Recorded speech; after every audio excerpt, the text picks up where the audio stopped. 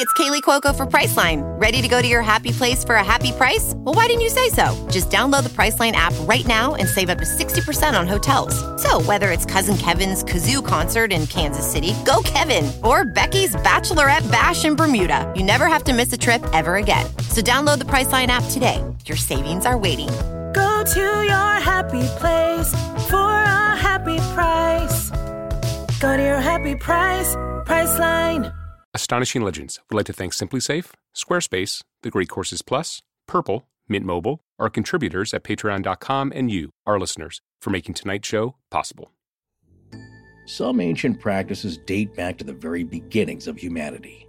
They have no readily identifiable origins, and we can trace them through history to a point. But ultimately, we come to a dead end when we try to figure out where they began. Scrying is one of those practices. One that will either be utterly familiar to you, or so foreign that you'll be unable to even guess at what it means. Put simply, scrying means to see. We can all understand sight, but the fascinating thing about sight is that it's not always about using our eyes. There are many ways to see things, and many things to be seen beyond the reality we all readily accept day in and day out. Some believe you can scry into the past, present, and future. Your efforts to do so may yield secrets not attainable by more mundane and traditional methods of information gathering. Well, if you've ever read or seen the story of Snow White anyway, turns out the evil queen in that story is practicing a fictionalized version of scrying whenever she speaks to her magic mirror, the place she turns for knowledge beyond even a witch's grasp. There are many varied scrying methods, which you'll hear about tonight, but a good deal of them involve gazing at a reflective surface such as a crystal ball, a bowl of water or oil, or a black mirror, for example. But the mirror doesn't have to be black. It can be an ordinary mirror, too, even a small handheld one. You might think, it's all about reflections then. Well, actually, no. Some scryers practice in almost complete darkness. It's more complicated than simply staring at a reflection. But when it works, if you're good at it, answers to questions seemingly beyond your reach can be at your fingertips. It's learning how to get good at it that's the trick.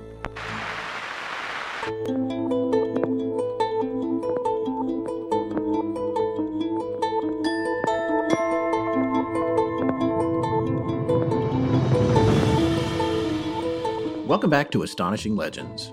I'm Scott Philbrook, and this is Forrest Burgess. The scryer does not seek reflections, but visions. Donald Tyson, page 152 of the Kindle edition of Scrying for Beginners, Llewellyn Publications. Join us tonight as we gaze into the world of scrying.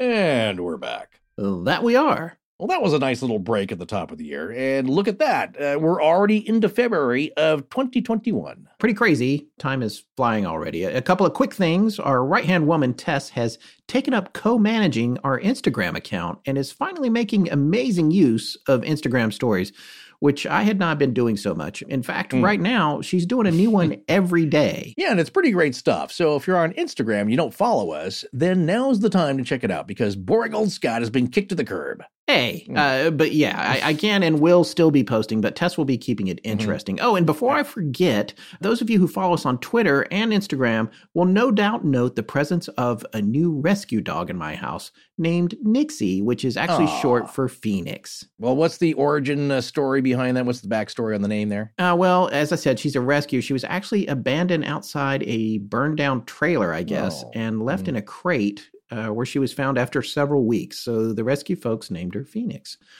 She's a little skittish, but she is super cute, and due to popular demand, she'll be making appearances on our social media. Fear not, however, we still have Lulu, the original astonishing dog, and although she asked me where to get a bus ticket out of town when Nixie arrived, she seems to be slowly adjusting to her new roommate. Yeah, we'll see about that. All right, folks. Well, thanks to our new schedule, you'll be finding us in a lot more places online than we've been in the past. In fact, we just finished a hangout with the Legenders in our private Facebook group, and we're working on some new stuff for Patreon as well, so keep your eyes peeled for that, including a special behind-the-scenes 90-minute Zoom interview with Seth Breedlove and Rich Hannum about one of Small Town Monsters' newest films, Mothman Legacy. You're about done putting that together, right, Scott? Yeah, I'm hoping to finish that up by the end of next week. As soon as you get done with that composite of D.B. Cooper suspects you're going to make, right? Yeah, that is partially made.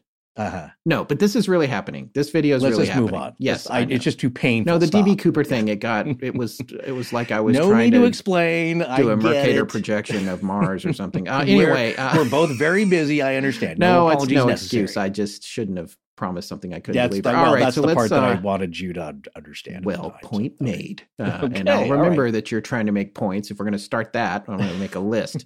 Unfortunately, I don't have anything to put on it. All right, well, let's get into scrying here, man. You know what's funny? I actually had forgotten how this got onto our radar until you mentioned it. Maybe you want to tell our listeners a little bit about that. Well, I did wonder if you would remember why I had that book and the little black crystal ball. Well, there's a story to that, and you're involved. So here is why we decided to cover scrying as a topic. Way back when we covered the Black-Eyed Kids topic, or BEKs, Scott had a great idea for some publicity posts on social media where he was going to take a shot of his son wearing the usual BEK garb, which is nondescript jeans, dark nondescript hoodie, generic nondescript sneakers, et cetera, and then Photoshop in an image layer, right, of glassy black orbs in place of his eyes. Yeah. Yeah, so we searched the internet for black glass balls, and what do you know, black glass scrying orbs came up, which I was taken by surprise. I did not think of that as, I was thinking like something you put in a fish tank, maybe. Well, they come in various sizes, so we bought one of these smaller ones that are about the size of a racquetball for our purposes. Well, then Scott can tell you what he ended up doing in Photoshop to get the effect.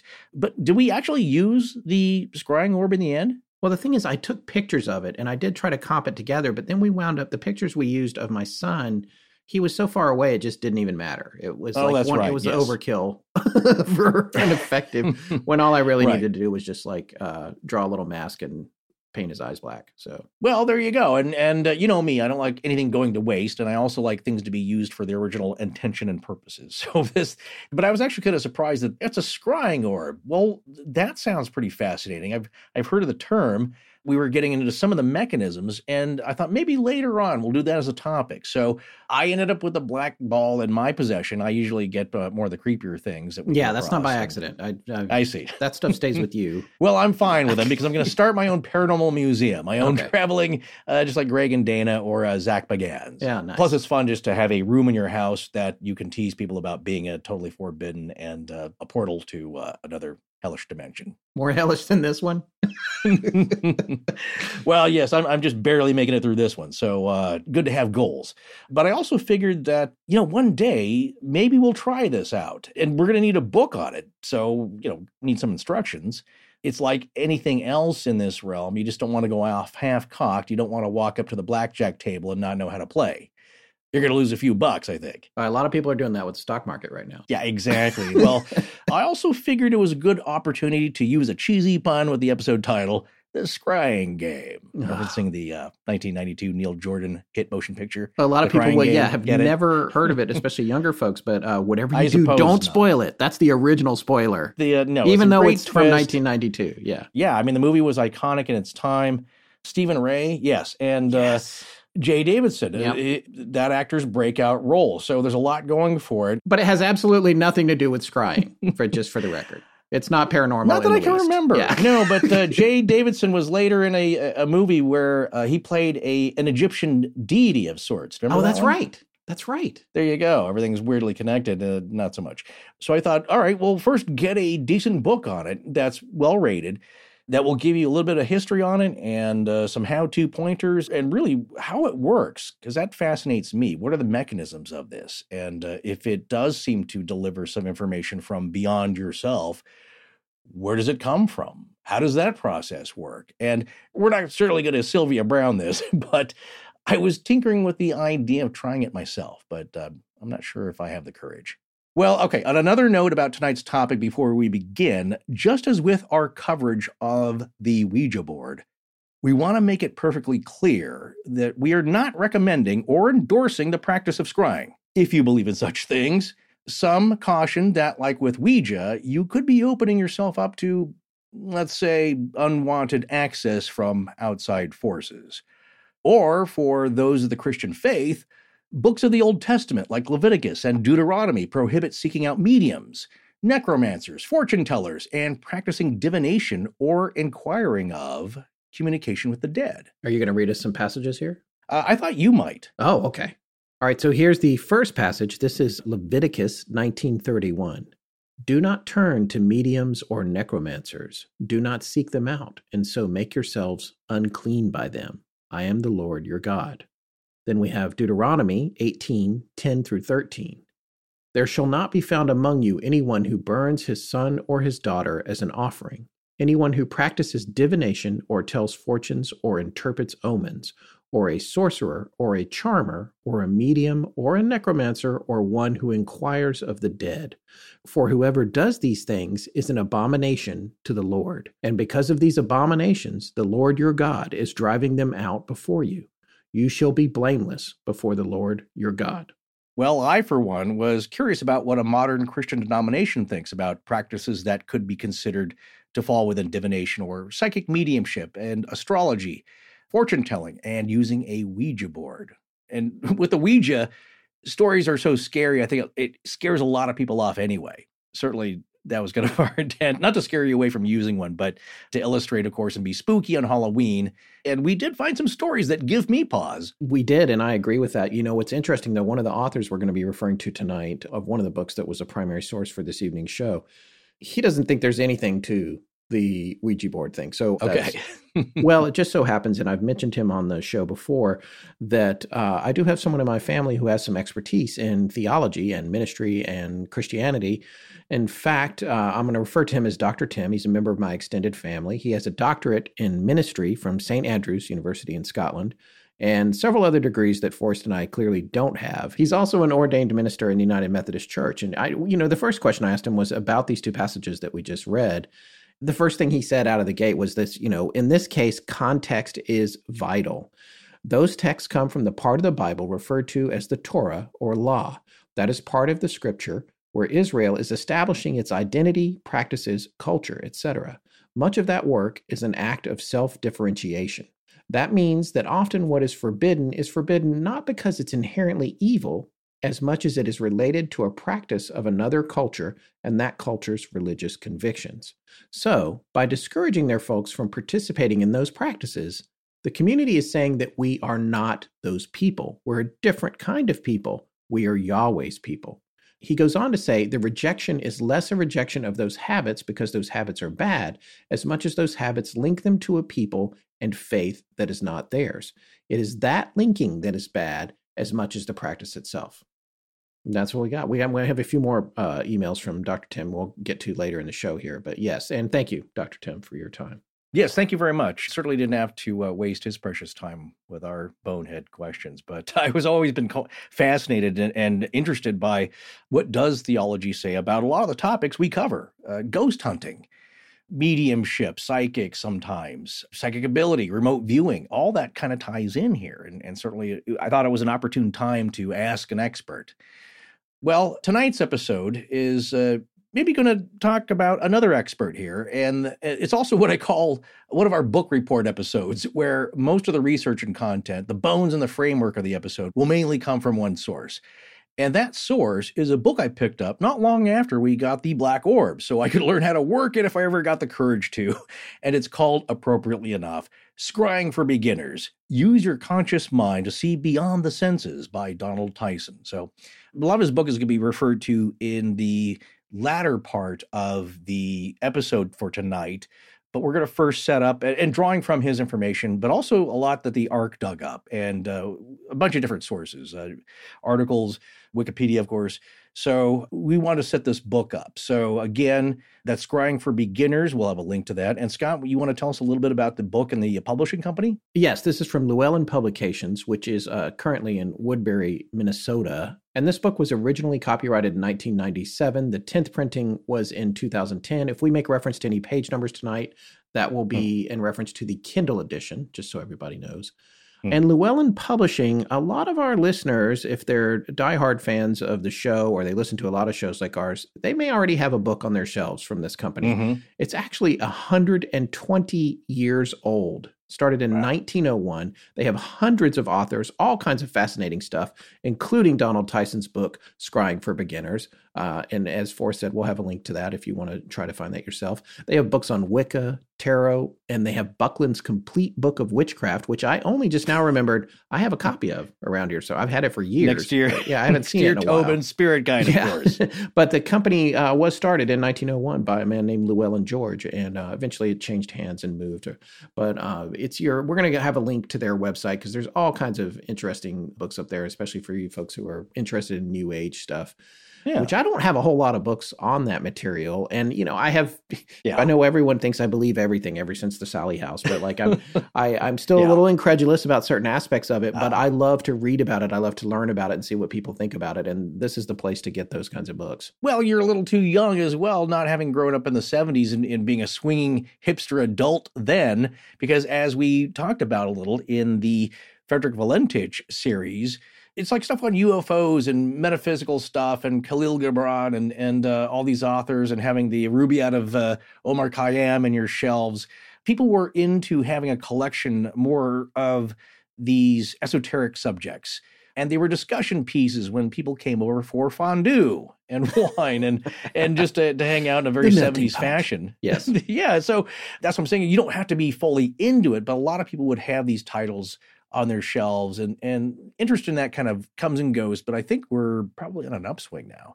Well, a little bit about Donald Tyson, the author, whose book starts off on the first page with the claim, anyone can scry if they try. So, well, that's very encouraging. Well, I will keep reading here. Well, this guy is really interesting. Tyson is described as a hereditary seer and ceremonial magician hailing from Halifax, Nova Scotia, Canada. His bio goes on to say that he was drawn early in life to science by an intense fascination with astronomy, building a telescope by hand when he was 8. I could destroy a telescope when I was 8. My dad did that with my grandfather. They built one by hand. Wow, that's very cool. Yeah. My thing is I would take things apart to see how they worked, and then walk away from the pile of junk. But Mr. Tyson's education began at university seeking a science degree, but he became disillusioned with the aridity and futility of a mechanistic view of the universe and shifted his major to English. After graduation with honors, he pursued a writing career. Now he devotes his time to the attainment of a complete gnosis of the art of magic and theory and practice. His purpose is to formulate an accessible system of personal training composed of East and West, past and present, that will help the individual discover the reason for one's existence and a way to fulfill it. That's great. I wish I'd seen this bio before I read the bio. I've read his whole book cover to cover. Right. But this gives a little insight into him. Because one of the things that I thought was interesting about this book and his position on scrying in general was that his viewpoint was very well formulated. Yeah. He knew what he believed, he knew what he didn't believe, and he made pronouncements willingly about X, Y, and Z. And I found that refreshing. In a lot of cases, when you read a book about a topic like this, there's a lot of, well, it could be this way. We don't really know. He wasn't doing any of that. He was like, this is how this works. This is how that works. Yeah. And we'll talk a little bit about that tonight. But I enjoyed that aspect of his writing style. Yeah, and I think that's why that book is rated pretty highly on Amazon, is that he's cut and dried about it. And he's clearly confident in the definitions of the techniques of the knowledge. Yes. It's not just gazing into the crystal ball. No, folks, that's just one out of infinite variations of types of scrying, which is I didn't know about. So that was fascinating to me. But for those of you who've never heard the word scrying, what is scrying? Well, the Merriam-Webster dictionary online simply defines it as a noun, as crystal gazing or divination. Crystal gazing, the word, its first known use in 1883, they define as the art or practice of concentrating on a glass or crystal globe with the aim of inducing a psychic state in which divination can be performed. The attempt to predict future events or make difficult judgments, especially without adequate data. That second part of that definition is interesting too. That's kind of what it is. You don't have enough data You're asking this outside force to provide that data, or is it an inside force? We're going to take a look at that question later.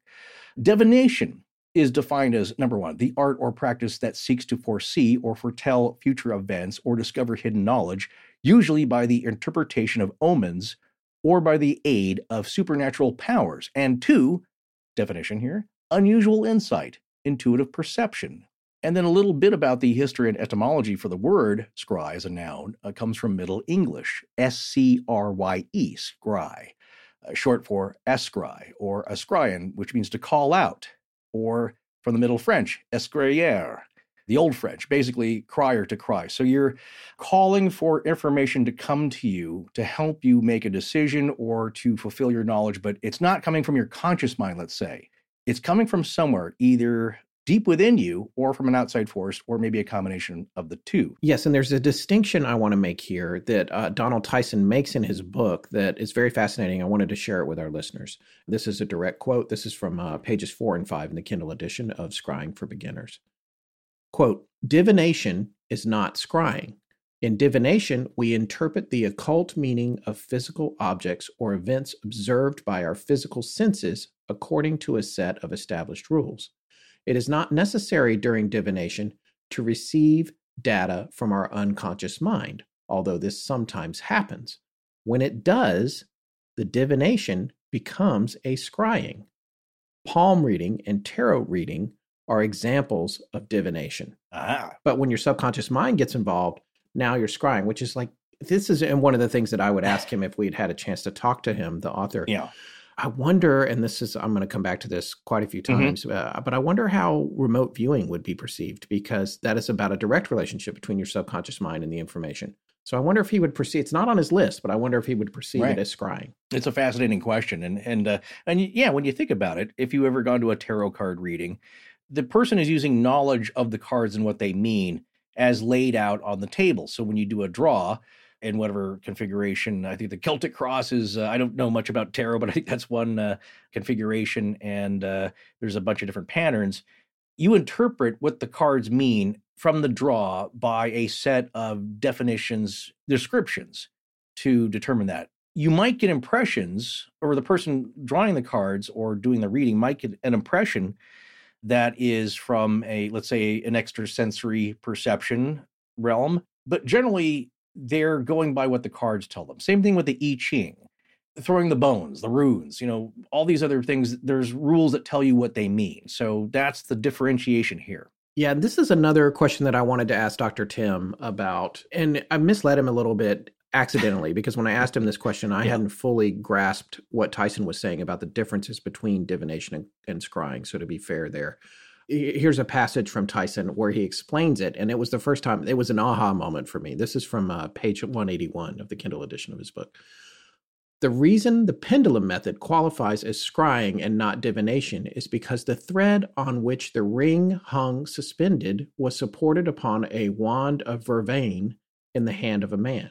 This allowed the deep mind of the man dressed in linen to communicate information through the basin by means of subliminal muscular contractions that moved the ring in non-random ways. Now, I left out the setup here, but in this particular case, it's a ring being used as a pendulum inside like a bowl, I believe. It might have been a glass, but it's surrounded by a solid, and that will make more sense here as I go on. Had the ring been suspended from the ceiling and allowed to blow in the breeze from a window, it would have been a divination.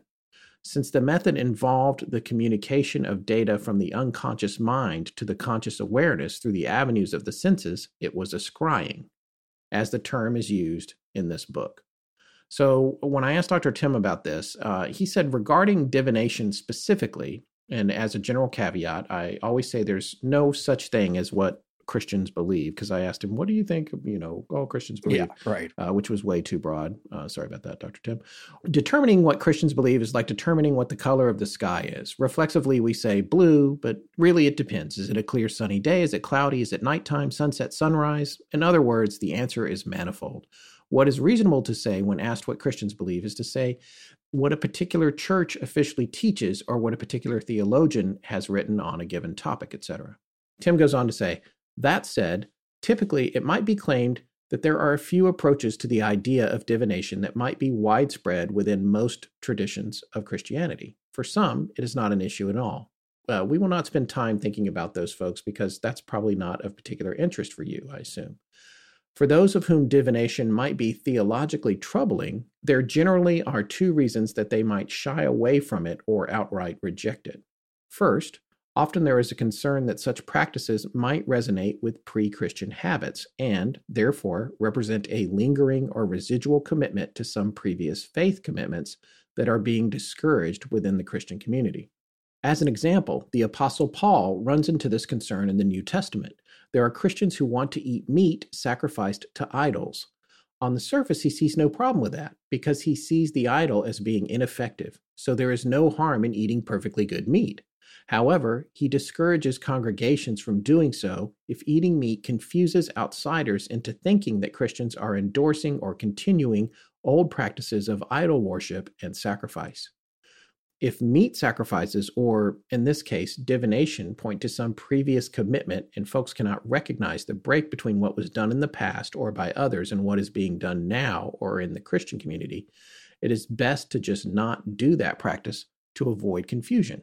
So in the case of idol meat, find it elsewhere if it is causing trouble. That is what I would call a soft rejection of a practice, be that practice idol meat eating or divination. Dr. Tim adds, on the other hand, a hard rejection might be one that is more theological as opposed to pragmatic. This hard rejection typically originates with the idea that the faithful are encouraged to worship the Creator and not the created. So if a crystal is seen as having certain supernatural powers, then there is the risk that someone begins to assume that the created thing is infused with or divine itself. As such, the created thing retains the possibility of becoming the thing worshipped, displacing the creator with created. Such a replacement is considered the very essence of original sin, as evidenced in the second creation story in Genesis. There, Adam and Eve assume the position of God as the adjudicators of good and evil. That is the sin, i.e., the replacing of God at the center of things with themselves. As such, some will resist practices of divination if the practice presumes to take the place of the divine or the object offering the divination is assumed to be divine. Wow. Well, a lot of logic and philosophy there. It's like the Ouija board. It's like now you're putting the Ouija board itself as the mystical, sacred thing if it's giving you information rather than what's controlling it. Right. So, but then how does this get redefined? And this is not something I made clear in my question to Dr. Tim, but how does this get redefined when the process you're undertaking changes from divination to scrying? Right. Now you're inserting, in theory, the subconscious mind is getting involved. And so now we've moved away from divination, but is divination still a subset of this, or is it a whole new ballgame at this point? Right.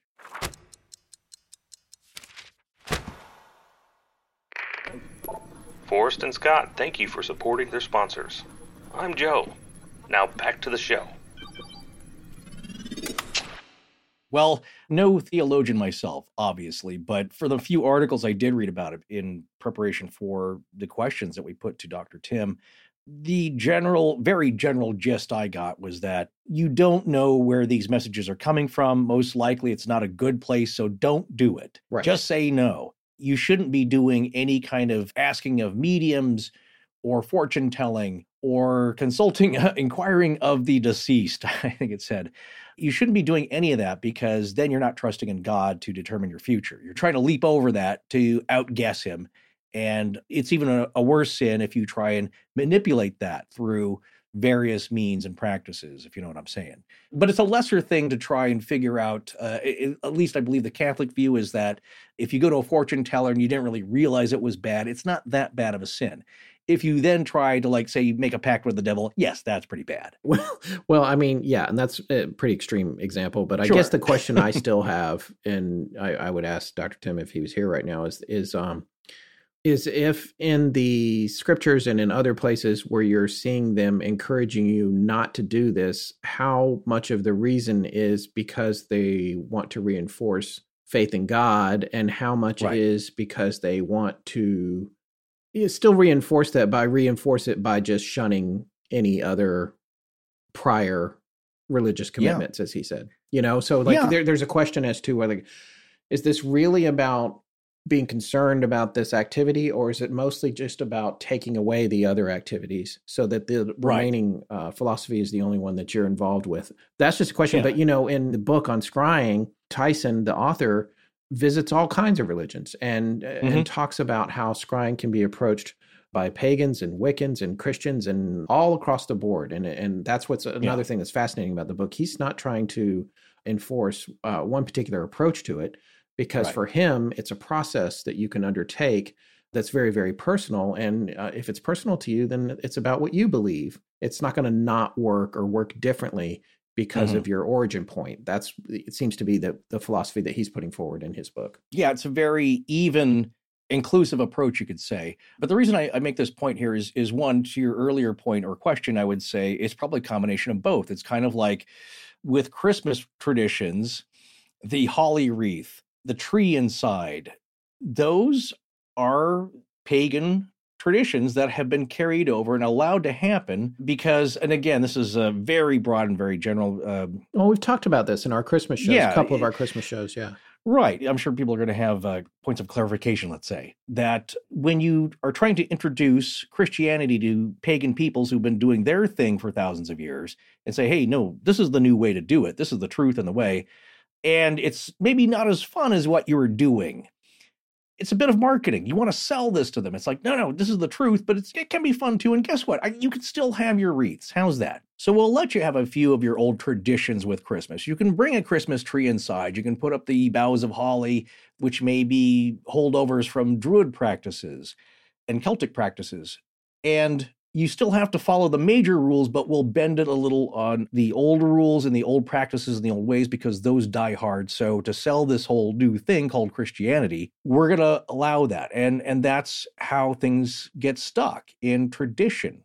So there is a blending, as we've seen with Samhain, which has a scrying tradition of its own, and Halloween and things that are allowed by the church. Now, the other point I want to make is that this has come up quite a bit in that we talked about this at the beginning of last year with the Edgar Cayce series. And Edgar Cayce, being a fundamentalist Christian, I think Baptist, but his church would not believe in a lot of the stuff that he was doing and saying. And he didn't himself. I've made that point pretty clear in the series. He had a lot of trouble with stuff he said while under his state, his subconscious state, you could say, not so much a trance, but just in any altered mental state during the readings. And he came out of them and he's like, boy, I'm having trouble with this because I don't believe in reincarnation. I don't believe in past lives. A lot of this stuff is really metaphysical and it's blowing my mind. And I don't think I should be telling people. So he had a real struggle with this until a friend who was a metaphysical scholar, you could say, or somebody who had really studied it, went through the scriptures and showed him that, no, they can be compatible.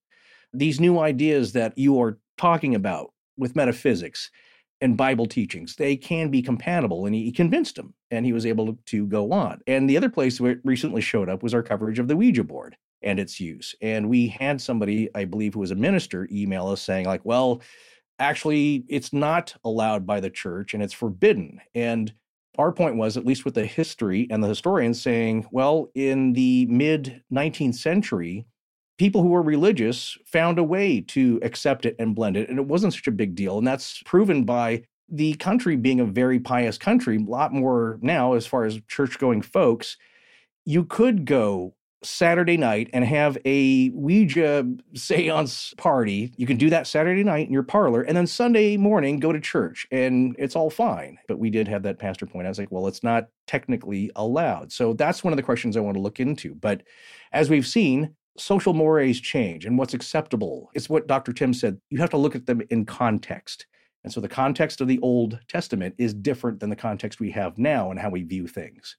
But still, there are churches who don't like ghost hunting because their view, from what I've read in these few articles, is that you're not sure who you're getting to talk to. And since the Bible does not specifically say you can talk to past Uncle Fred or Aunt Betty, that you are most likely talking to something that's not good, like a demon. So anyway. I don't attend church regularly. Not something I'm proud of. I'm just saying when I do go, I go to a Methodist church, but I am aligned, based on the research and those things we've covered over the years, I'm aligned with the idea that you don't know who you're talking to at this point. Well, yeah. I think more so than I ever was when we started the show. Just, Well, here's my position is that it's always possible. There's so much more to me anyway that's possible now, and that you can't be sure. So you have to entertain all these possibilities, whereas the hardcore debunkers saying this is all bunkum, this is all baloney, you are going to get nothing but your own subconscious and subconscious motor movements moving the planchette, or what you want to see when you're scrying. What's interesting about tonight's topic and Donald Tyson's approach is that it might be coming from deep inside you, but it's kind of a mystical place deep within inside yourself, and a place where you can tap into your subconscious and unconscious. And we're going to talk about the distinction later. Those places can deliver unknown knowledge. And where does it come from? Well, let's get back to taking a look at a very general definition of scrying. And of course, for that and maybe a debunky type tone, we look to Wikipedia, as we often do. And the Wikipedia entry on scrying defines scrying as, quote, the practice of looking into a suitable medium. And that's not a person. That's talking about a type of object. yes. Going on. It's the practice of looking into a suitable medium in the hope of detecting significant messages or visions. The objective might be personal guidance, prophecy, revelation, or inspiration. But down the ages, scrying in various forms has also been a prominent means of divination or fortune-telling. It remains popular in occult circles and discussed in many media, both modern and centuries old. And something before I forget, which people are going to point out to us, I'm sure, is that Snow White and the Seven Dwarves, the evil witch is looking into essentially what's a scrying mirror. That's right. And it's giving giving a lot of people her hadn't thought about that. Scrying in Disney. No. And there's always crying in Disney, but yes, scrying too. There's scrying, and well, it's the fairy tales, man, those are dark stuff, but they're a reflection of cultural goings on and legends and folklore. And so they're valuable certainly for that reason. But when your kids are seeing it, they don't realize that, yes, the witch is all powerful and evil, but she needs this portal to tell her that she is the fairest of them all until she isn't. And then there's hell to pay. Well, older terms or other terms for the practice of scrying are known as seeing or peeping. Well, the Wikipedia entry on scrying goes on to explain that there is no definitive distinction between scrying and what it calls other aids to clairvoyance, such as augury, which is defined as divination from auspices, like how the ancient Etruscans would interpret the flights of birds as auspices, and then by a set of established guidelines developed by the haruspex, or priest, would then determine what the auspices or omens meant and how it would affect present and future events. Now, an auspice is defined in the dictionary as a prophetic sign, especially a favorable one. So here's a little side note here, which I thought is interesting and will define and paint a picture of how these are different. And that's part of our discussion. Just so the listener out there can know when people are saying like it's divine providence or it's been divined or it's divination, and it's been seen as second sight, and all these different terms and what they mean and the differences. So now we're actually going to talk about academic history here. It's one of my favorite courses here from the Great Courses Plus, and that was called The Mysterious Etruscans by one of my favorite professors on there, Dr. Stephen L. Tuck. When he talks about what the Etruscans did, because again, this also falls into the timeline of history of who was practicing what then, and certainly the Etruscans really informed the Roman practices, which really shaped history. And for the Romans, divination was huge. One of the factoids that 7 of their last 10 kings for Rome were determined by divination. So they thought it was important, and they took their traditions from the Etruscans, but they viewed it a little bit differently. Maybe the Etruscans were a little more spiritual in their thinking. So how does the process of divination work? Well, generally, and for the Etruscans, there are 5 major types. One was defined by Tarchon, who is the eponymous founder of Tarquinia. Remember? Yeah. Back in the day, I love that story too, because he was out plowing the field. I'm not making this up. A Charlie Brown old man baby pops out of the ground. Yes, And, I remember. What episode was that? We talked about that. I was like, what? Well, Where you know did what it is? This story. I'm not making this stuff up. This is history, man. And it's Etruscan history. No, it came up because, well, we were doing a spot for the Great Courses Plus, as we like to do, and it's one of our favorite sponsors. One of our sponsors tonight, by the way. And these are not paid announcements. We're legitimately, it's part of our education. This baby pops out of the ground while he's plowing. It's a baby, but it has the features of an old man. And that's a common kind of weird thing. That it's like Charlie Brown. You look at Charlie Brown and he's a kid, but he looks like an old man too. So a little paunchy. So this baby named Tages, he starts telling Tarkon all the rules and rituals for divination. And then once he disappears, Tarkon says, everybody gather around from the village. This magical baby just told us how to interpret signs from the gods. So we're going to start doing that. Well, his specialty, Tarkon, was examining entrails. If you've studied Roman history, you've seen that they do that too. They study the entrails of birds and all kinds of animals, livestock, to check the omens. If everything's okay, if something's kind of weird, if there's a deformation, it could be bad news. And then there are other means of soothsaying that can be divined from, such as the flight of birds. That would be the second one. Number 3, portents, such as lightning. Lightning was a big thing. And to point out, I think the lecture does, is that the difference between the Roman thought and the Etruscan thought is the Etruscans thought, well, the Romans thought when clouds came together, that actually released lightning, when they banged together, and it was more of a natural process. The Etruscans seem to believe that clouds came together and produced lightning because of the will of the gods. I'm saying that they were brought together, not that lightning was a result of clouds just colliding. So it shows you a little bit different view in how they define divining. I'm not sure if this is technically divining, but I used to think when I was, used to have to drive to work every day when I lived in LA, if I caught a bunch of green lights, I knew it was going to be a good day. That's what I told myself. Am I divining? That's there? an auspice. I don't know. I guess not, because it's not a natural thing. But if I got all the red lights, I would think, today's not going to be good. Something's going to go It's a bad wrong. omen. Yeah. Don't you? We say that all the time, and that is part of what we're talking about tonight. That could be taken as a sign. Now, you didn't envision or have you didn't look into a bowl of water or oil and see a bunch of green lights in there. Now, this would be freaky.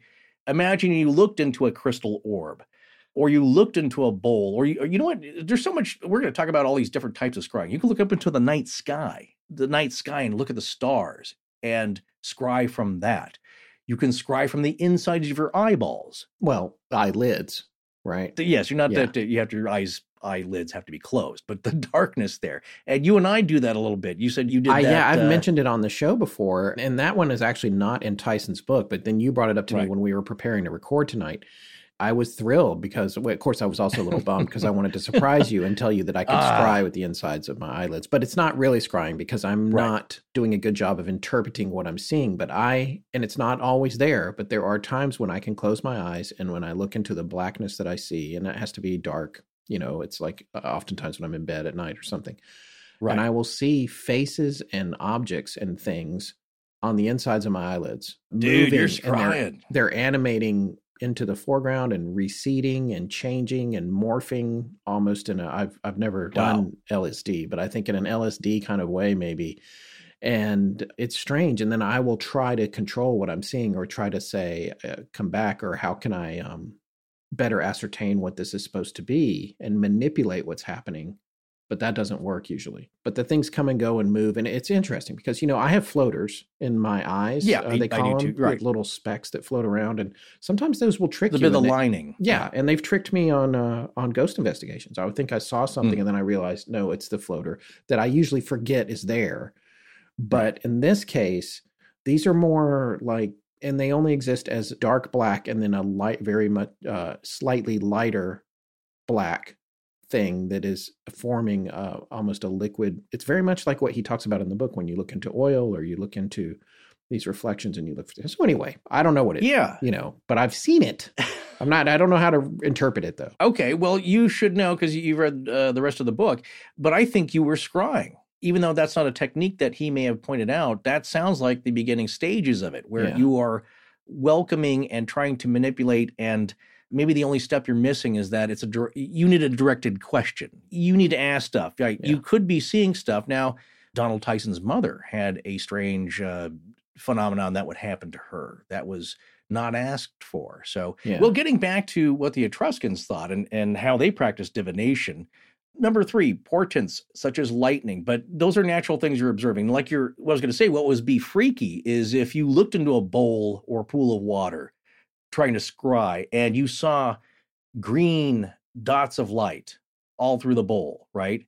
and then you did that in the morning, you drive to work, and it's all green lights. Now that, I think, would be a scried vision event. It's like, because you look at the bowl, like, well, what does this mean? I just see green dots of light. Well, that doesn't mean anything to me. Are they orbs? I don't know. On the way to work, weirdly enough, you hit every green light. Unheard of. So that would be a good omen or a good auspice. Well, getting back to the Etruscans, number 4, oracles. So that is perhaps a person who could tell you the future or had special powers of doing so. Number 5 is dreams for divination interpretation purposes. The Etruscans specialized in the first 3. So that would be entrail examining, the flights of birds, and portents like lightning. Well, how do they do this with the flights of birds in determining that? Because it's an important distinction between that and scrying. Well, the examination of birds and portents, both of which share a common process with the Etruscans. So whenever they would go into a session, you could say the specialized priest, called an augur, needed to determine the future or the will of the gods. What he did is he had to be outdoors in a walled but open precinct so that he could see the sky. Now, the priest was called an augur, and the precinct was called an auguraculum. One or more such augurs would stand in this precinct and examine the signs, the flights of birds or portents, and they would call this taking the auspices.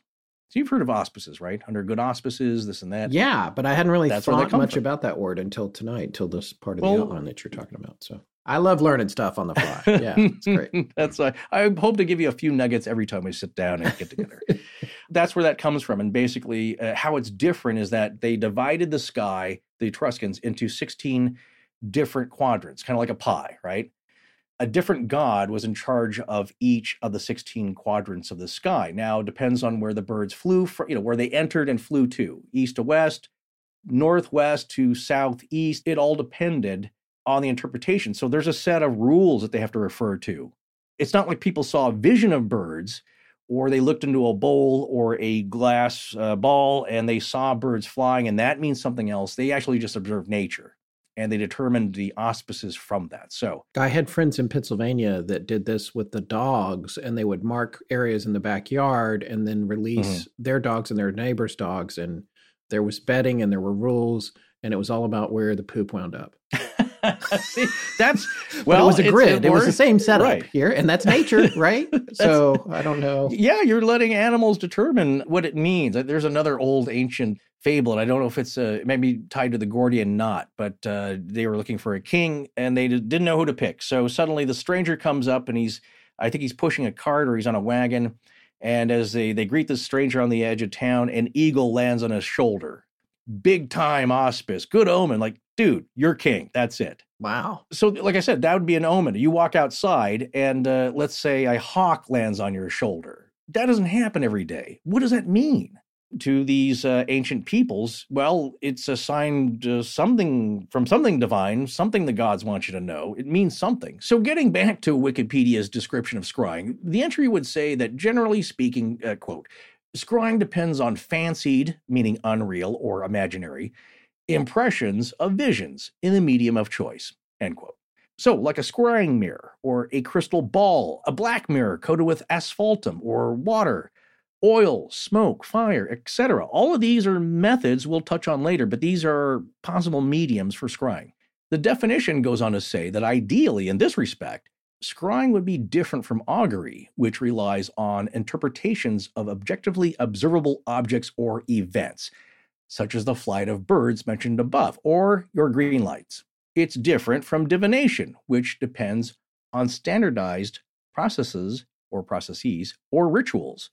It's different from oniromancy, which depends on the interpretation of dreams, and different from the physiological effects of psychoactive drugs, and different from clairvoyance, which is considered extrasensory perception, because the notion of it does not depend on sensory stimuli that is objective, perhaps like interpreting how the wind is behaving or affecting you in wind scrying. You can use the wind to scry. So anything around you can be used. But you see how these things are lining up here as far as being different, and that there are definitions, and depending on what's going on and how the information comes to you, determines what you're actually doing. So again, we're still going with the wiki article here. Further explanation states that as a discipline, scrying is not a single or clearly defined practice, and there's no consistency or uniformity in the procedures. Throughout the ages, the techniques for scrying have been elaborated upon, tweaked, and reinvented by different practitioners and cultures. The people that have engaged in scrying and the authors and the researchers and the historians that have written about it have come up with their own terms for the different processes and techniques that have suited them at the time. So much so that there are no authoritative definitions for the different variations.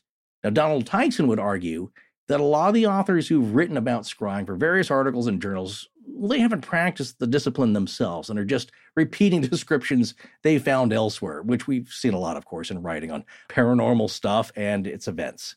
Yes, and to be clear, he does practice it and is quite accomplished at it and has practiced it his whole life, and it's the ability to do it effectively actually runs in his family genetically. Yeah, and his point would be, well, you've done a good thing if you want to know more about this by buying this book, because I've actually done it, and I can tell you about it. I've studied the history, the practices, the methodologies, and I can point you in the right direction if this is something that interests you. So, but on a personal side thought, I did wonder if some of these techniques and scrying mediums were happened upon by accident, as well as experienced scryers and seers improvising with different scrying mediums and tweaking their techniques.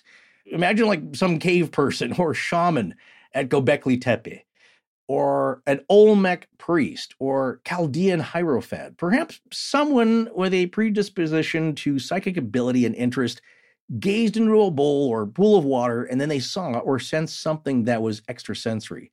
And then especially if what they saw came true, imagine that. And then they wondered if this experience could be better repeated with better results, and using something else to stare into under different conditions.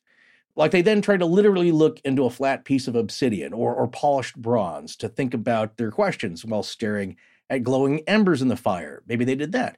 Well, I also think that different objects and techniques work better for some people than others, as we'll hear Tyson explain in a bit. But getting back to some of the different descriptions of scrying that have stuck, here are some of the other terms. The commonly used terms for the different types of scrying and the objects used, at least for the layperson, have come from Latin and Greek word origins. Some examples for looking into a crystal ball or crystal gazing are called crystallomancy or spheromancy, catoptromancy. Boy, I had to look at that a couple of times here. Catoptromancy. Yes, I believe I nailed it. But to show you how interchangeable some terms are, catoptromancy really shouldn't be used to describe crystal gazing exactly, because you look into the orb, but rather it should be used for scrying with the aid of objects that are reflective like mirrors. These terms are all interchangeable. There's nobody really studying this and laying down a law about it, but there are slight differences. So yes, catoptromancy should be just used for reflective surfaces. So that's a lot of what we're going to talk about tonight too. Other examples for terms used to describe the different scrying mediums and methods would be like for staring into glowing coals, which we like to do, don't you? Oh, yeah, I love that. I do it all the time. I stare at the fire. It's very relaxing. I mean, who has anybody who's been camping has done this?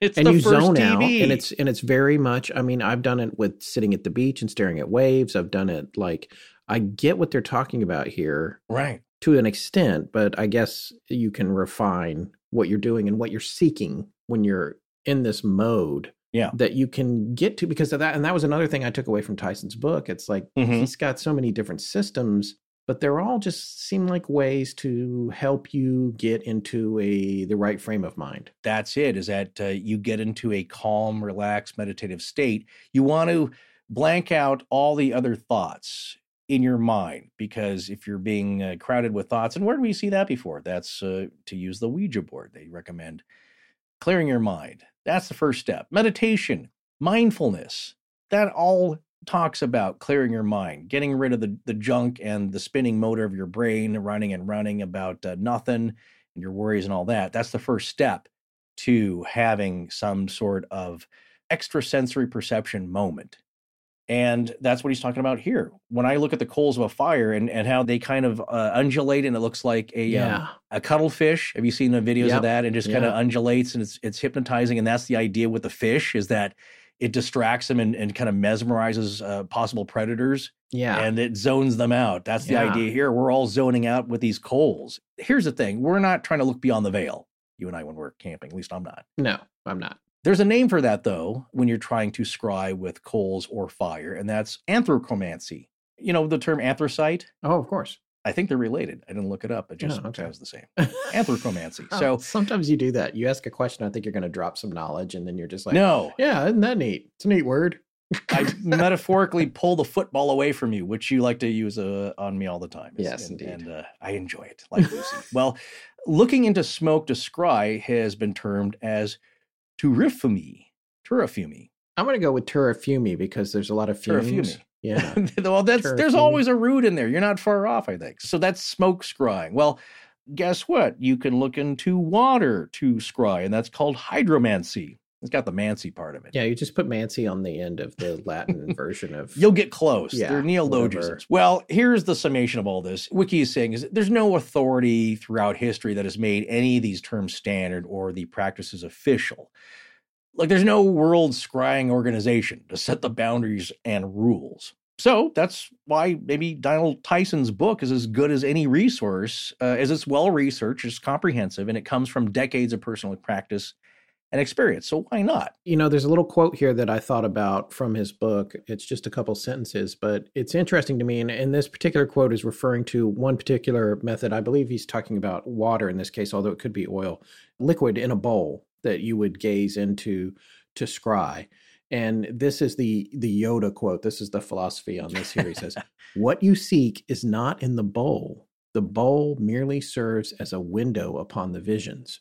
You must mentally extend your psychic third eye beyond the bowl." That's from page 109 of his book.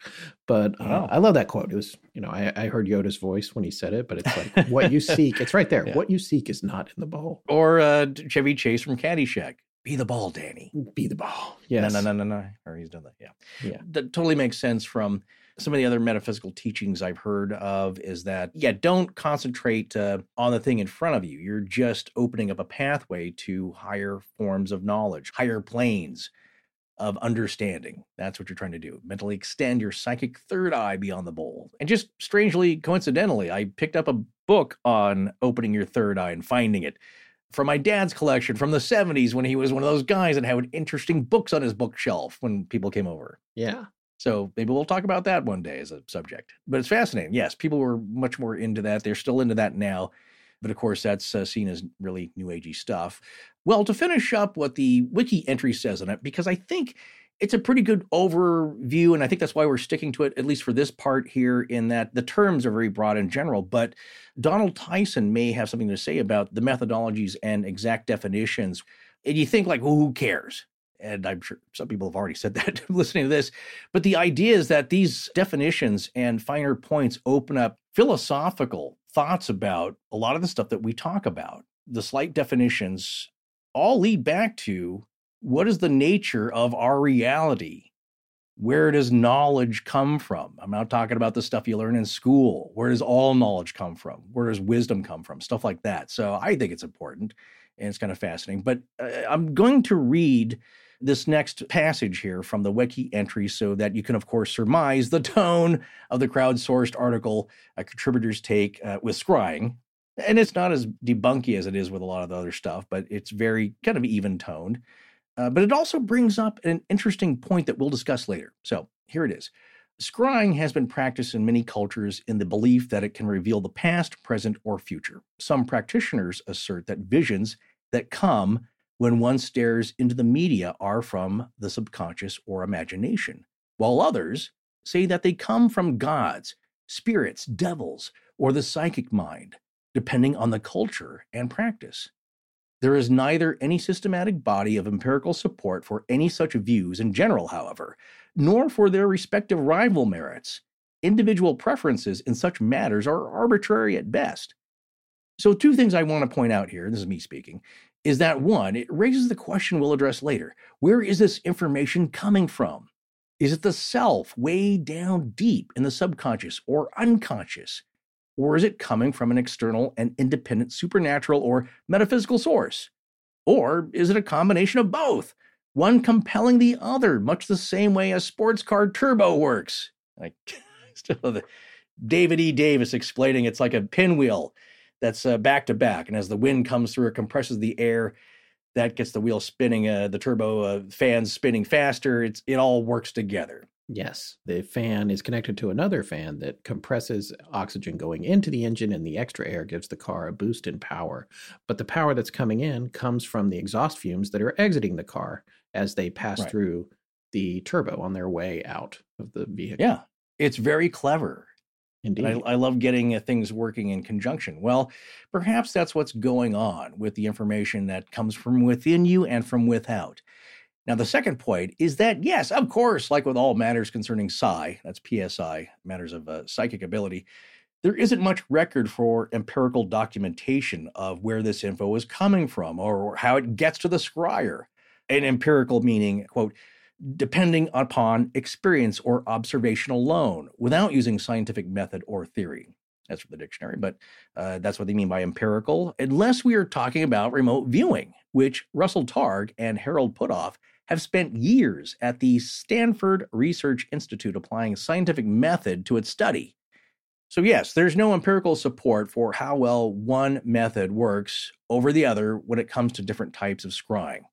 I would say with remote viewing, that's trying to get one methodology that's the simplest and most easy to document and repeatable methods and results down to a science, literally, in that it can be performed the same way each time. And with controlled remote viewing, at least, it's a reporting method. So you're trying to formalize what the person is seeing and the impressions you're getting. And that's how it's different, I think, but related, interestingly enough. So get into what Donald Tyson might say. Scrying's effectiveness comes with lots of practice and is largely determined by what method and medium works best for the practitioner. So it's a very personal thing. It's not one thing that works for all. But conversely, remote viewing, well, same thing with scrying, according to Donald, is that anybody can be taught it. But with remote viewing, because of the methodology, this one method should work for most people, and you can practice it like scrying and get better at it.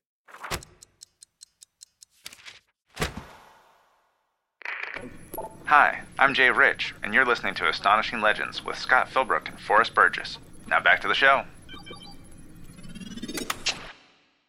Well, speaking of Tyson, how would Donald Tyson define scrying? Is it going to match up with what we just said? Scott, why don't you tell us what he says in the book, actually? Well, this is from page 3 of his book. He writes, scrying is the deliberate act, a psychological technique, of perceiving events that lie beyond the range of the physical senses by using the agents of the unconscious mind. I think that's what Donald Tyson would call sensory metaphors, too. Yes, that's right. As we mentioned earlier in the show, scrying literally means to see. And he also adds it, scryers are separated from the things scryed by distance, by time, or by levels of consciousness.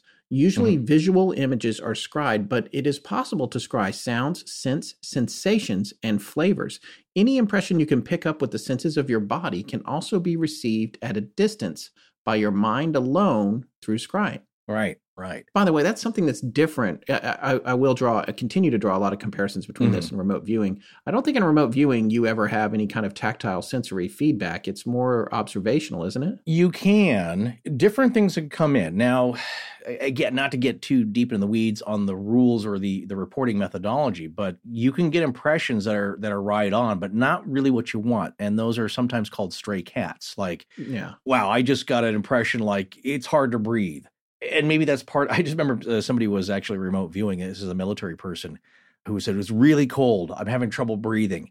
The sky is a really weird light blue color or whatever it was, and his target was Mars. Right. He felt the lack of oxygen. Not that he was doing the Arnold Schwarzenegger, Rachel Ticotin in Total Recall, where they're on the surface, like, but he had some sensation of it. And so with remote viewing, I think some things can come in, but you make a note of that and then you move on. Because what you want to do is you want to come back to that and say, well, was that accurate? Yeah. Is there anything like that? Now, here's something, just a little side thing that's not on our notes. And by the way, I'm the one who put in there in your notes in the definition that it's a psychological technique, because I read that later and I thought, oh, that would be good. Oh, well, then I read the quote to add. That is most of his other quote. I just want to Right. make sure that we were letting the listener know that he considers it a psychological technique. It's not so much the ghouls and goblins like at a Disney Halloween record coming in and whispering things in your ear.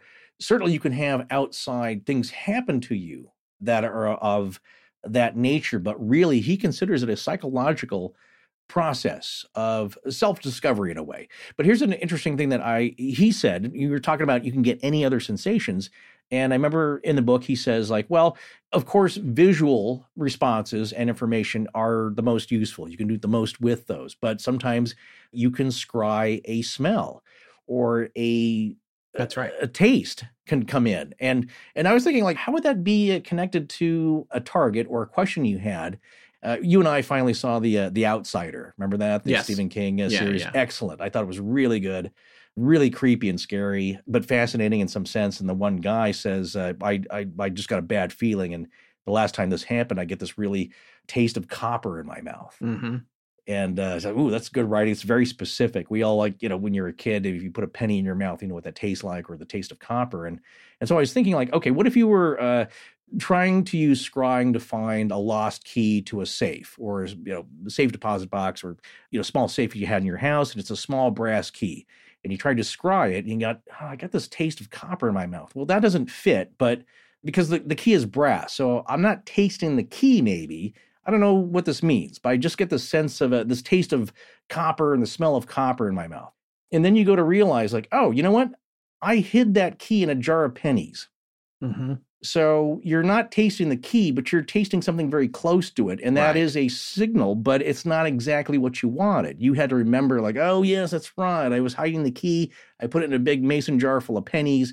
That's what I was picking up on. Oh, that's interesting. And I saw a demonstration with remote viewing. And this might have been on 60 Minutes, a long time ago, but they did a test with him. And they said, can you guess what is in the box? And so the idea is that you try and be in the box. So like with scrying. Right. He said, well, something is red in there. I don't know if it's the object, but it's a small object. It's a small box. And that was one of the strong sensations. And so they opened it up and it was a little plastic saxophone, like a little toy. But the inside of the box was red velvet. So it's like, that's a good guess, but he was sort of in there, except he didn't hit the target completely, but he got pretty close. Well, and here's another interesting thing, and we're going to touch on this in more depth in a little bit, but he also describes dowsing as a type of scrying, which I was surprised about. And this is again quoting from page 4 of his book, because the movements of the dowsing rod are messages sent from the deep mind through the nerves and muscles of the body to the consciousness. He goes on to say the same is true of the Ouija board, the pendulum, automatic writing, and automatic speaking. So there's this thing that's happening, which we keep touching on, where something starts out as divination or divine. If it's just you're making observations, like you said, about birds flying or the leaves blowing in the wind or the trash bag in the movie American Beauty or whatever, that stuff is divination if you're trying to read from it, or throwing tea leaves or things like that. But once your subconscious mind gets involved in the results, that's scrying. In fact, he said also on that same page, in divination, we interpret the occult meaning of physical objects or events observed by our physical senses according to a set of established rules. It is not necessary during divination to receive data from our unconscious mind, although this sometimes happens. When it does, divination then becomes scrying. Palm reading and tarot reading are examples of divination. Right. So it's almost like you have this process, and then once the subconscious mind interferes with it, he's saying it changes the classification of what it is. Okay, that's exactly what we were trying to get at here is what does he think it is, and what are his delineations, what are his definitions, what are his boundaries for what's happening here? And so sometimes they overlap. Like he says, you could be doing a divination ritual, like with a pendulum, but if another sensation comes in, that's outside of it, because it's like we were saying earlier with palm reading. Well, the lines mean different things. You're not really picking up a psychic sense from the lines. It's like, well, if you got the money M, I remember that, I think it's in your left palm that you read. And if the creases form the M, they call that the money crease, and you're going to be rich or whatever it is. There's a set of rules that you read. Same thing with tea leaves. How I heard that's done. You put the teacup upside down, you twist it in a quarter, direction. I'm totally screwing this up. But the idea is that I've heard this also from Middle Eastern people, like with a cup of Turkish coffee. Turn it over. If you get a pattern that looks like a snake or a worm, you're going to meet a treacherous woman. Right. I don't let Middle Eastern gentlemen tell me that. Or if it's a leaf, that means something else. So you're reading the impressions you get in the coffee grounds in the glass, or you're reading the tarot cards in a certain way, or you're doing that. But there's a certain set of rules that you're doing. However, other feelings can come in. And then at that point, now it's something else. Well, this seems like this might be a good time to get more serious about the history of scrying. Yeah, let's start off about Donald Tyson's personal experience in history and his introduction to scrying. Well, he says his grandfather was a small man, but a Charles Atlas bodybuilder type. He was a circus strongman and acrobat from Yorkshire, England, who emigrated to Nova Scotia to work loading coal carts. And man, I wish I could have met this guy. He sounds really interesting, really hard worker, lovable guy, just a small package of dynamite. This guy could load more coal and outwork any of the other guys. But he was also a scryer, and he seemed to have some innate psychic ability. He would read playing cards. When we were talking about that, some people use tarot cards, but back then they were scarce, Donald Tyson explains. So I've heard of present-day mediums who use regular playing cards, and they can read those. He could read tea leaves. He could read palms. And he would do this for people seeking personal advice. And he was locally famous for it. So people around the neighborhoods, they would know he was really good at it. But Granddad, Donald Tyson's granddad, wouldn't talk about what he saw in his crystal ball. That's interesting. And that I don't know if he thought it would muddy the process or what he saw was too weird, would freak people out. But what's funny is that Tyson's mother found his process funny. So this is Granddad's method, apparently, is that he had a crystal ball that he paid like over 2 weeks' salary for. Really expensive back then. Oh, it's just like that guy in the Flintstones. This one's nice. 2 weeks' pay. Well, that's a diamond. Okay, this is such a glass ball that I think he got out of. I think that was the standard back in the 50s. Yeah, so it was really expensive. It meant a lot to him. But how he would use it is that he had a box about the size of a shoebox, covered in black velvet, and he had the ball in there. Then he would take a black or dark velvet cloak and put it over his head.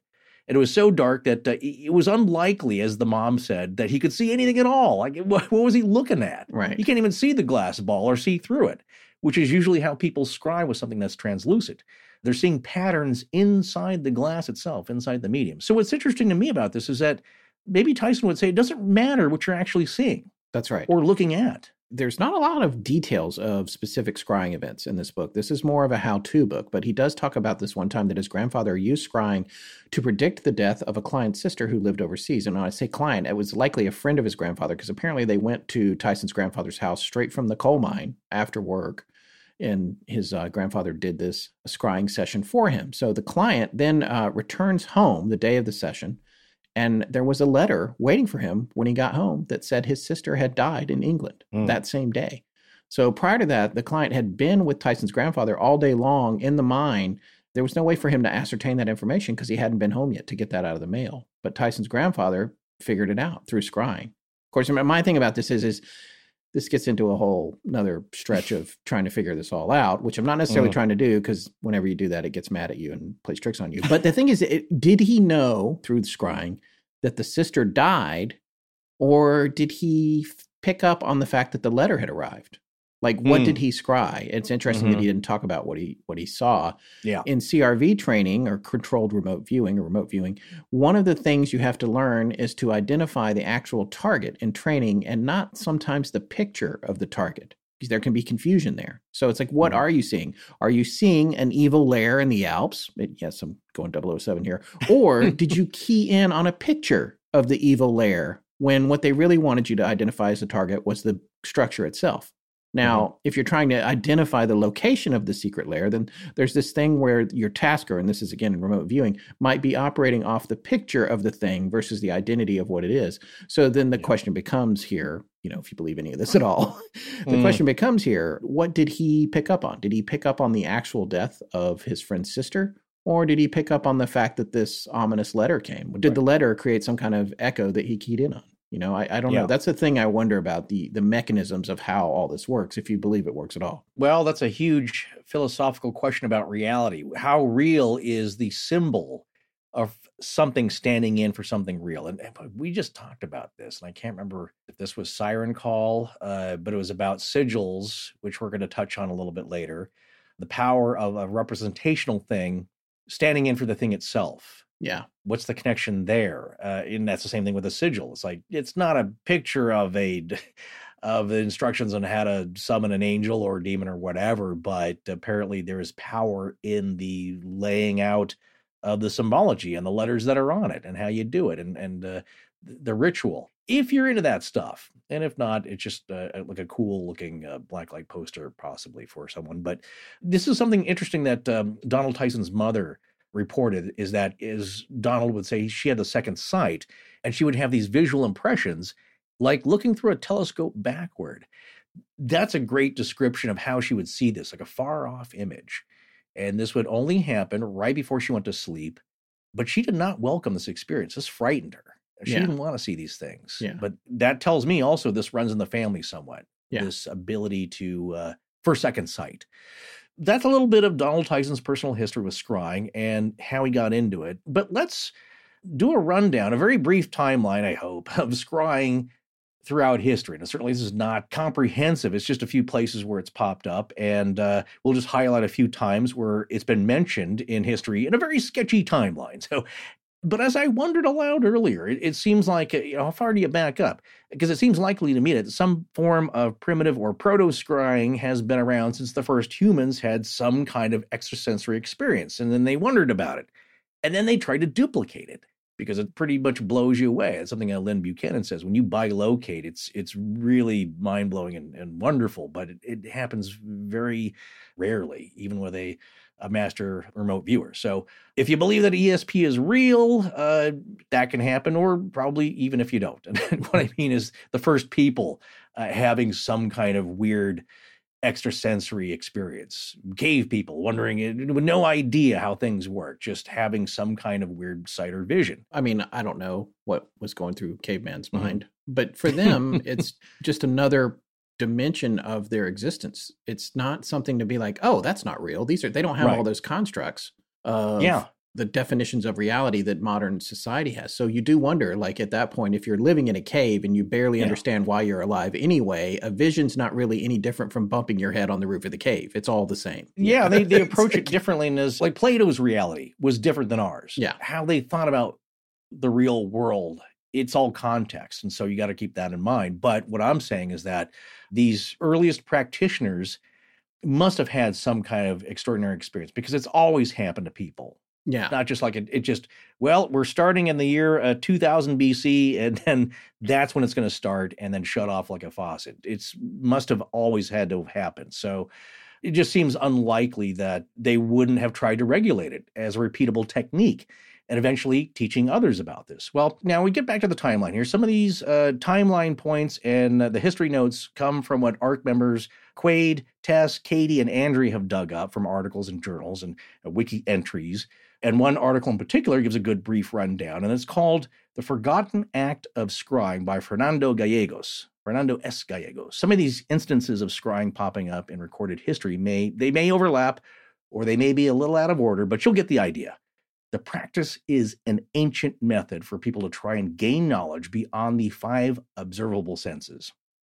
Well, some of the earliest known scrying practices can, of course, be traced back to ancient Egypt, Greece, and Persia, as well as the other corners of the Old World, like with Hindu and Mesoamerican traditions. Those familiar with the Old Testament may know that scrying is mentioned in the Hebrew Bible, in the book of Genesis, chapter 44. In the Torah's narrative of Joseph, who was a son of Jacob, who was also a vizier of Egypt, meaning a high-ranking official, here he has summoned his brothers who don't know yet his identity.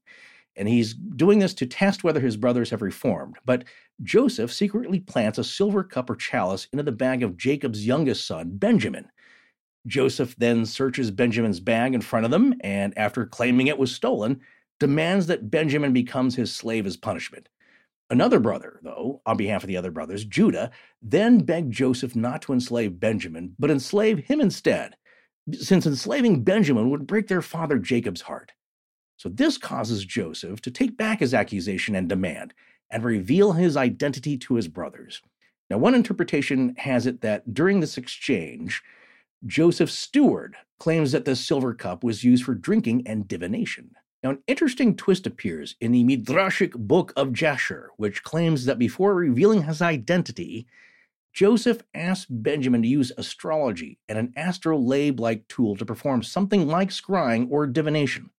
And according to this Midrashic commentary, Benjamin uses divination or scrying to tell him that the man on the throne was Joseph, at which point Joseph reveals his identity to Benjamin, but not the other brothers, so he could still test them.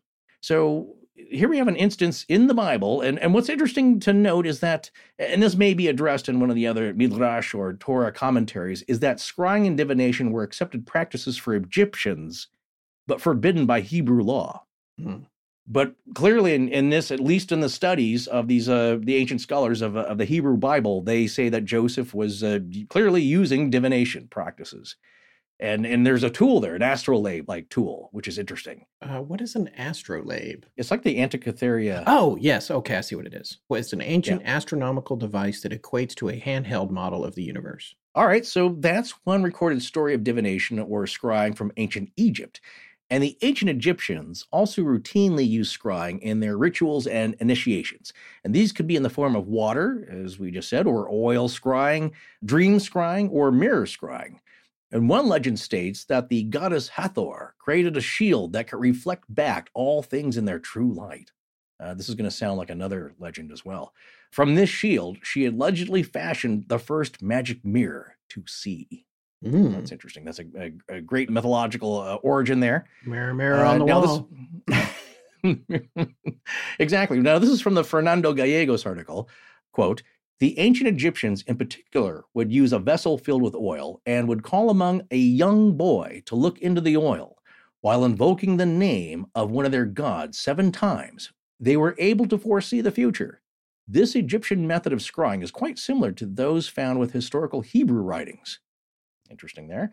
Furthermore, certain waters or oils were substituted to increase the intensity of a vision within the spread of this technique. So that's another point that he's making here is that they would experiment with stuff, switch things around. Some things work better than others. Yeah, and it's something I want to point out here. It's not in the outline, but since you brought up that particular passage from the Gallegos article, is that Tyson addresses some of these older techniques, particularly the Egyptian ones, and he makes it very clear that he does not encourage in modern times in learning scrying the practice of involving kids in the process. Right, it's not correct, it's not proper, but he does, from a historical standpoint, he explains what they used to do and that had these beliefs that the children were more capable, which is an ongoing theme in the paranormal world with like, when you're a kid, you can still connect to all this paranormal stuff, but that was part of the process all those years ago. And it's interesting that he does detail it, but he does not encourage modern methods of, bringing some young kid into as a go-between. All his scrying methods are about doing it yourself as an adult. Yeah. I just want to make that clear because he and rightfully so, he's like, this is a little awkward, but I'm not going to leave it out of the book, so I'm just going to tell you how that went down. So I wanted to address that in case anybody else emailed us about it or something like that. You're right. So of course, ancient Egypt, it was a different time. Yes.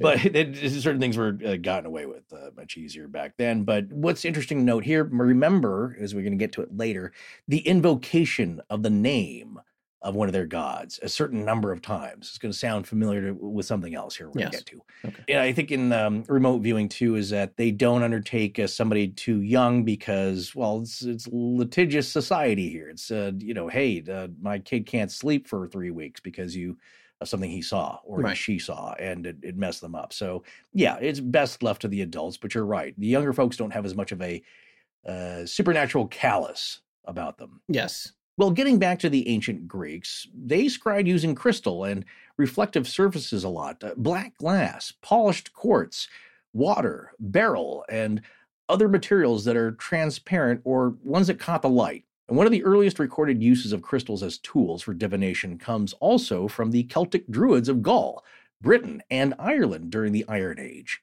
And in the Druidic practices, beryl or beryllium aluminum silicate tends to appear translucent to transparent. And that's an important property here for scrying. And the Scottish Highlanders called them stones of power. These crystals and spheres have translucency and symmetry in their regularity of the patterns in the stones. So that may have helped with the second sight by adding structure to the images seen within them. That's just my supposition here. Somehow that worked to further the sights that they were seeing, the information they were getting, is the clarity, the patterns inside, and they certainly thought that they were worth something. So you get the idea here. These ancestors were first using any materials that had a reflective quality or a transparent quality. So you could gaze back at yourself or gaze beyond yourself into the void.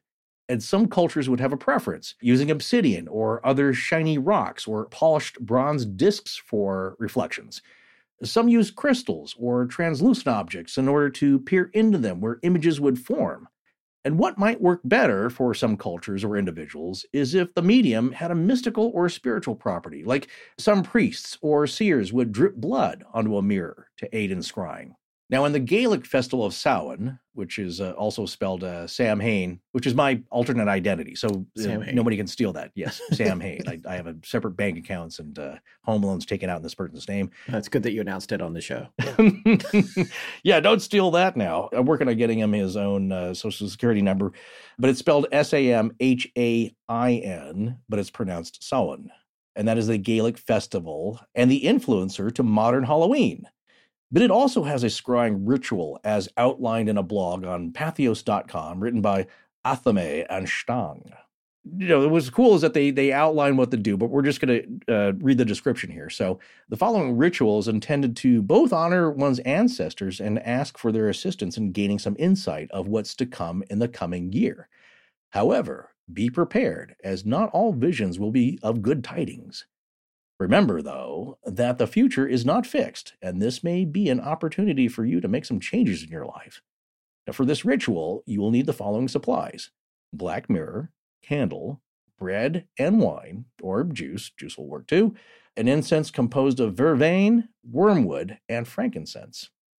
Incenses, smells are very conducive to this process as well. So they don't go on to that, but the blog barely goes on to tell you what you can expect supernaturally from this practice and how to do it and what you're hoping for. So it's kind of cool. Yeah, I'm glad Athame and Stang had written this out and let us know about one, again, Gaelic or Celtic tradition of scrying that goes hand in hand with Samhain. And speaking of Halloween and scrying, some rituals in ceremonial magic that have activities similar to scrying have mutated into folklore and then passed down through pop culture superstition. Around the turn of the century, there was a popular scrying-like superstition where, especially on Halloween, if a young woman gazed into, or really, I guess, scryed, into a mirror in a darkened room, they could possibly see the image of their future husband. But as with all folklore and superstition, and in turn scrying practices, variations and mutations arise to fit the fashion of the day. One variation of the superstition is that the young lady is to walk up a staircase backward in a dark house while holding a candle and gazing into a hand mirror. And if you don't fall down, as with the more stationary version, the woman could possibly see her husband's future face. Future husband's face, right? Okay. Or maybe the face that he's going to have after being married for 50 years. Yeah, that's a different face than the one she's seeing now as a young man. But looks kind of like mine. But also with both versions, there was a horrifying risk to the dare. Now, this gets back to the Samhain scrying ritual here in that they do warn you the tidings may not be all good. The visions may not be all good. But it's a lesson that you may need to see or experience to change, make some changes in your life for the better. So with this superstition, though, you could possibly see your future husband's face, but also with both versions, there was a horrifying risk to the dare. In each version, she could see her future fiancé's face, or there was a chance she could see a death's head skull, a witch or a ghost, like in Snow White, or with the deathly face of the Grim Reaper. And this meant the young woman was to die before she got married. Yikes. So this superstition may be the origin of the Bloody Mary or Candyman dare for adolescents, where someone is supposed to say Bloody Mary 3 times while staring into a mirror in a darkened room to conjure a horrific apparition, or worse yet, the entity in the room with you. So that's what I meant by the invocation of a god. You say the name 7 times, and then you can see the future. Here, you say Bloody Mary 3 times, and she shows up in your bathroom mirror. Right. This is also at the point at which the tweet thread from David fell apart for you with the rocking chair and the when he said, something had to happen 3 times. You have to say, Dear David 3 times. Dear David 3 times. And then he gets up and he does... You're like, okay, I'm done with this today. he does a little river dance. Yeah. Yes, and speaking of Celtic stuff. No, that's where it's maybe part of a ritual, and I get that. That is sacred to a lot of people who practice it. But the fact that people try and latch onto the tropes, and that's how these things get morphed from ancient traditions and rituals and ceremonies down to a running thread on Twitter to, I think, promote a book that he was selling. Yeah. Something. What's funny is that any one of our listeners who've listened to a lot of shows or have done a lot of their reading, certainly there's listeners out there much more knowledgeable about us than about the paranormal, but you read it and or you see something and it's like, that's too much. It's a bit much. But people who aren't very familiar think they have to add more to make it dramatic.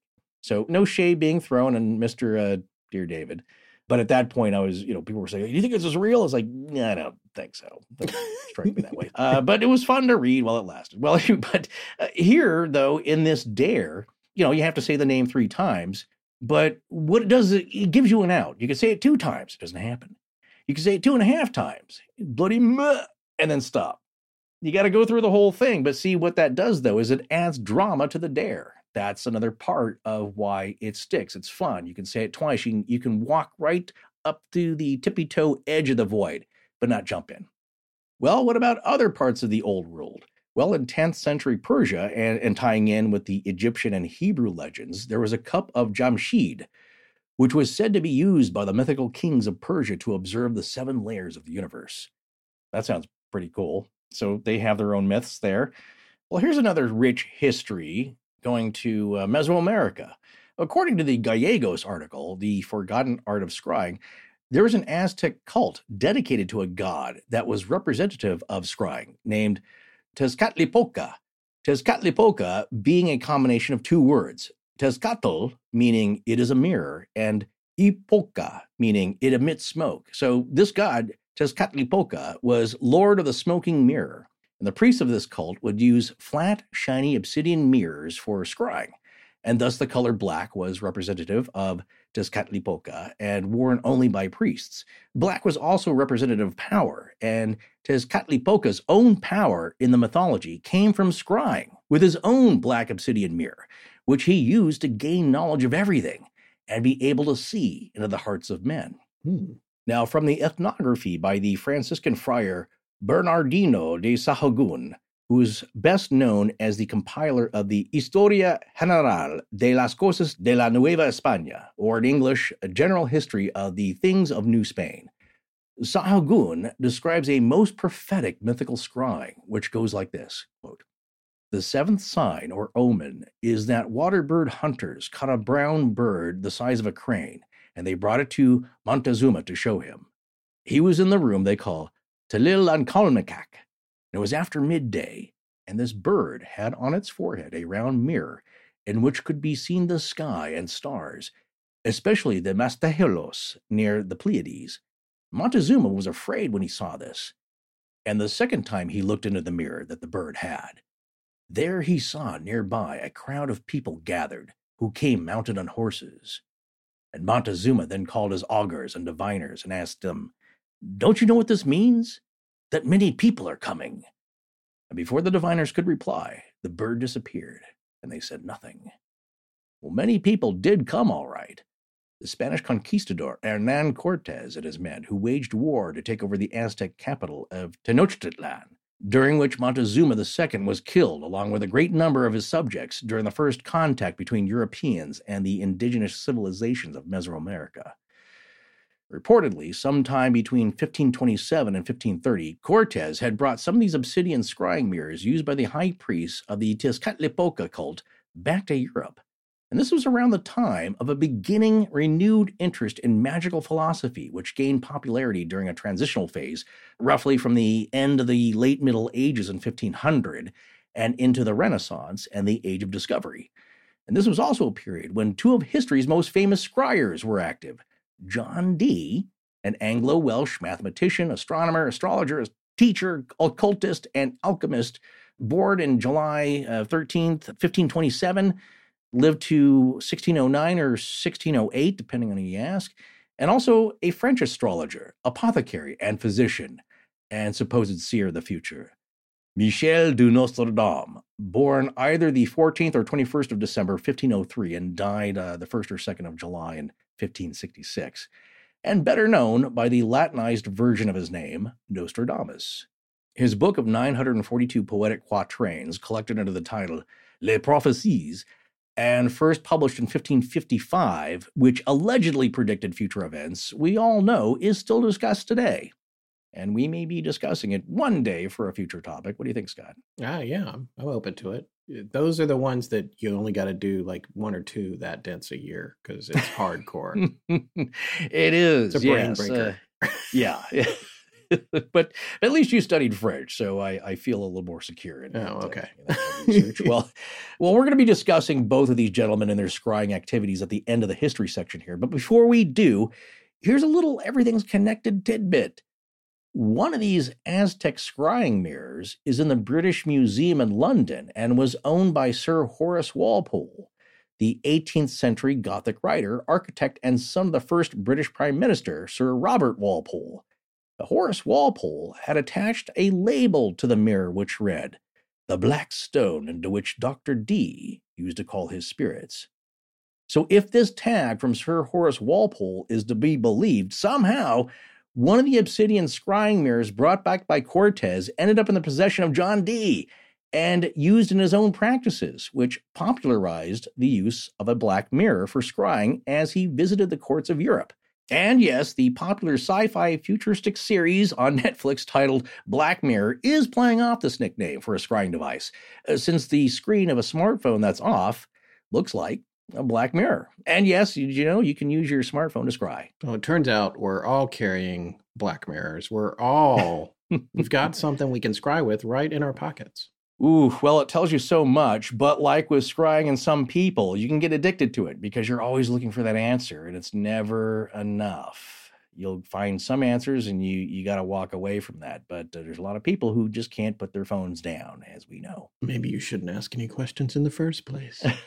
Live with the question here. Okay, but before we get to Jean and Michel, and Scott's going to tell us more about that, a couple more notable examples of the use of scrying. Joseph Smith, the founder of the Latter-day Saint movement, is said to have used information he received from reflections in what were called the seer stones to help in its formation. So in the 1820s, Smith had at least 3 separate stones he used in attempts to find buried treasure, where he would place a stone inside his hat, it said in the crown, look down into it, and obtain information from the reflections he saw in the stone. And Smith also claimed that spectacles made with seer stones he called Urim and Thummim. And probably should have asked a person who belongs to the LDS Church if that's pronounced correctly. But Urim, U-R-I-M, and Thummim, Thummim. And this allowed him to translate the golden plates, which were then the source of the Book of Mormon. And then, from about the 1880s to the turn of the 20th century, a secret society devoted to studying the paranormal and practicing occult and metaphysical rituals called the Hermetic Order of the Golden Dawn, or just Golden Dawn. Golden Dawn had seeded many of the concepts on ritual and magic that are employed by Wicca and the Thelema movement started by Aleister Crowley. And this is just from the passage here in Wikipedia. I'm just going to read it here. Golden Dawn taught their own version of scrying, or scrying that could be done individually or as a group. And it emphasized 3 levels. 1, scrying in the spirit vision, with an emphasis on inner seeing by focusing on a symbol or mirror. 2, traveling in the spirit vision involves going to the place seen and interacting with what is found there. 3, rising in the planes focuses on a spiritual process involving scrying via the Tree of Life that has the potential to elevate consciousness to the level of the divine.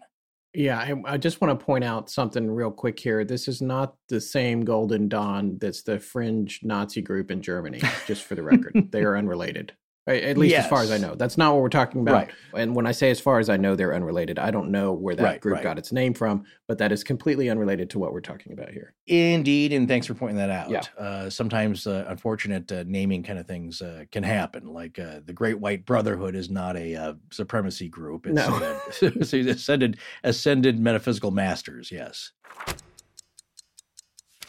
Okay. Can't argue with that. To get your new wireless plan for just $15 a month and get the plan shipped to your door for free, go to mintmobile.com/AL. That's mintmobile.com/AL. Cut your wireless bill to just $15 a month at mintmobile.com/AL. Hi, this is Chris. And when I'm not getting the crap scared out of me by the ghosts living in my own home, I'm listening to Astonishing Legends. Now, let's get back to the show.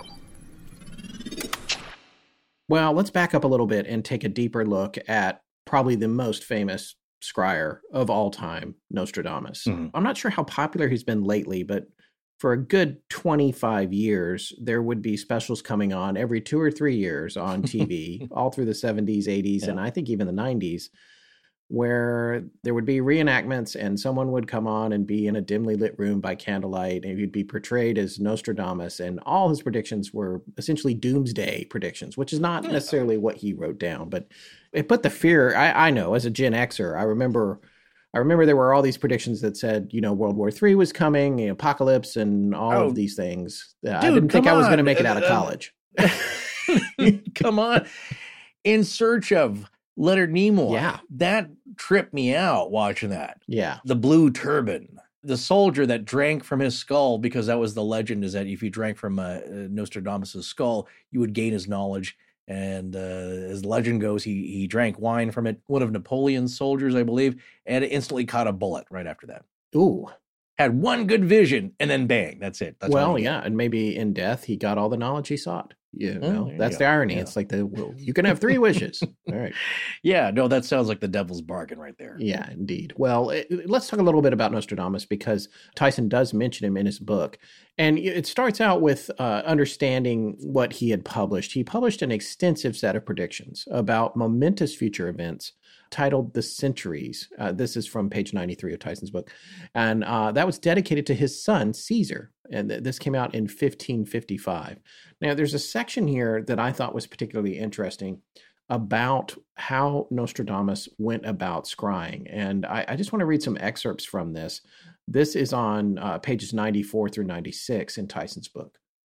Nostradamus writes very little concerning his method of scrying. In a letter to King Henry II of France, he confides, "I will confess, sire, that I believe myself capable of presage from the natural instinct I inherit of my ancestors, adjusted and regulated by elaborate calculation, and the endeavor to free the soul, mind, and heart from all care, solicitude, and anxiety, by resting and tranquilizing the spirit, which finally has all to be completed and perfected in one respect by the brazen tripod."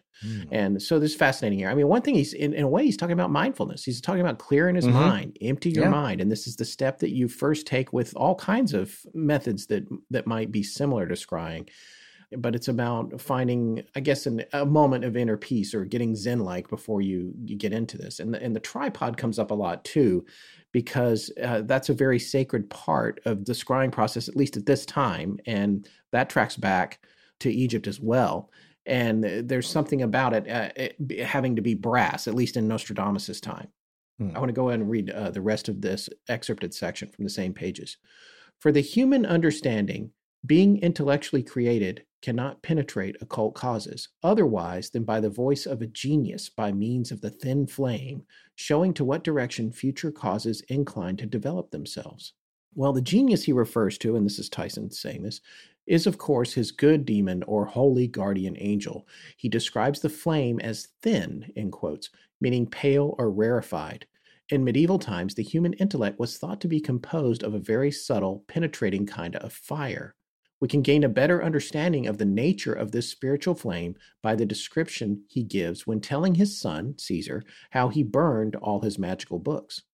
But dreading what might happen in the future after reading them, I presented them to Vulcan, and as the fire kindled them, the flame, licking the air, shot forth an unaccustomed brightness. Clearer than the light is of natural flame, resembling more the explosion of powder, casting a subtle illumination over the house, as if the whole were wrapped in sudden conflagration. Tyson says it is obvious here that Nostradamus is not really talking about his burned grimoires at all, but is intent upon conveying to his son the appearance of the spiritual flame that illuminates his vision during scrying. He considered this knowledge too sacred and perhaps too dangerous to set forth in an unambiguous way for anyone to read, so he veiled it within an incident of which the Inquisition could only approve. By the explosion of powder, he means a bright white light similar to that caused by a flash of gunpowder. There were few other artificial sources of dazzling white radiance in the 16th century to which he could refer. So I think what's interesting there, too, is what Tyson is pointing out, and it's something to remember, is that the Inquisition was an issue. So in terms of imparting this kind of information, you have got to tread very, very lightly, because if you got more specific about it or implied blasphemous concepts, you were facing death. Yeah. And the last section I want to read about Nostradamus is a section here he has called Two Mysterious Quatrains. And this is again on page 96 of Tyson's book, Scrying for Beginners, in the Kindle edition. There are 2 quatrains in the 1st century, and the century is the term that applies to a collection of 100 of them, that represent almost all we know about the actual scrying method of Nostradamus. Although they are far from clear, I believe I have been able to decipher their meaning. Again, this is Tyson speaking. Since the lost method of Nostradamus is likely to be of interest to all serious scryers, I will give them here. Gathered at the night in study, deep I sat, alone upon the tripod stool of brass. Exiguous flame came out of the solitude, promise of magic that may be believed. The rod in hand set in the midst of the branches, he moistens with water both the fringe and foot. Fear and a voice make me quake in my sleeves. Splendor divine, the god is seated near. Tyson says here, from the first quatrain, we learn that Nostradamus scryed at night and in solitude. He sat upon a 3-legged stool, or supported his scrying basin upon a tripod, probably both. Tripods, and again, he says basin because, and I'm not sure I made this clear, but Nostradamus used the water method. That's what, at least that's what Tyson believes, and that's what many folks believe. So he might have had a bowl, a basin, with water in the bowl. And it's not just any water, it's collected from special sources. There's a lot of philosophy into that, and he explains all of these things in his book. Tripods were considered sacred by the ancient Greeks and were extensively used in temple divinations. The myths that exist concerning magical tripods that moved may have arisen from oracular tripods employed during scrying. So that's really all he says about the method that he uses. But because Tyson has studied scrying so much, he's drawing conclusions there. And honestly, I think that a lot of them make sense. A lot of what he's reading into this. Well, again, as Forrest said, Nostradamus probably represents his own multi-parter in the future of Astonishing Legends.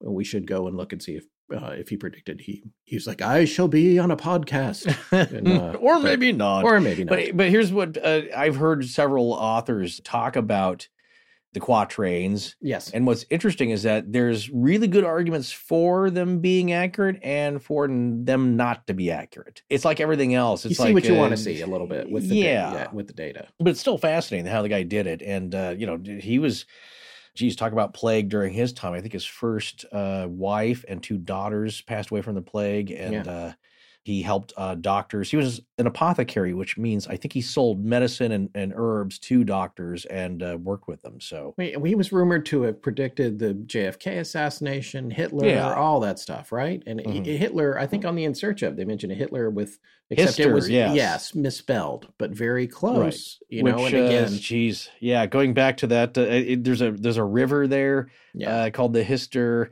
But there's the Twisted Cross. It's all this really good stuff. But when you're young, like Scott and I, and you see that on In Search Of and Leonard Nimoy's telling you, about it, it really makes an impact. It fuels the imagination. Well, we have to talk about one other fascinating scryer, and probably the second most famous one. I'm not sure I'm ranking them properly. Maybe they're maybe more famous than Nostradamus, depending on. Yeah, people have heard of Michel, I think, a lot more than John Dee, but certainly those who know their history, especially with Queen Elizabeth, and now with Oak Island, will have heard of John Dee, and we've talked about him too. Oh, yes, we did talk about John Dee. In fact, those of you who listen to our Voynich manuscript series may be familiar with John Dee from that, because it was thought that Mr. Dee and Edward Kelly, who he worked with, may have forged the Voynich manuscript.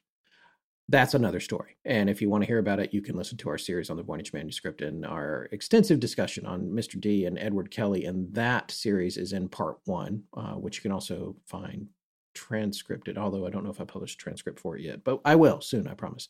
Mm-hmm. So we're still checking through some of those ones that were done by robots because they have lots of mistakes.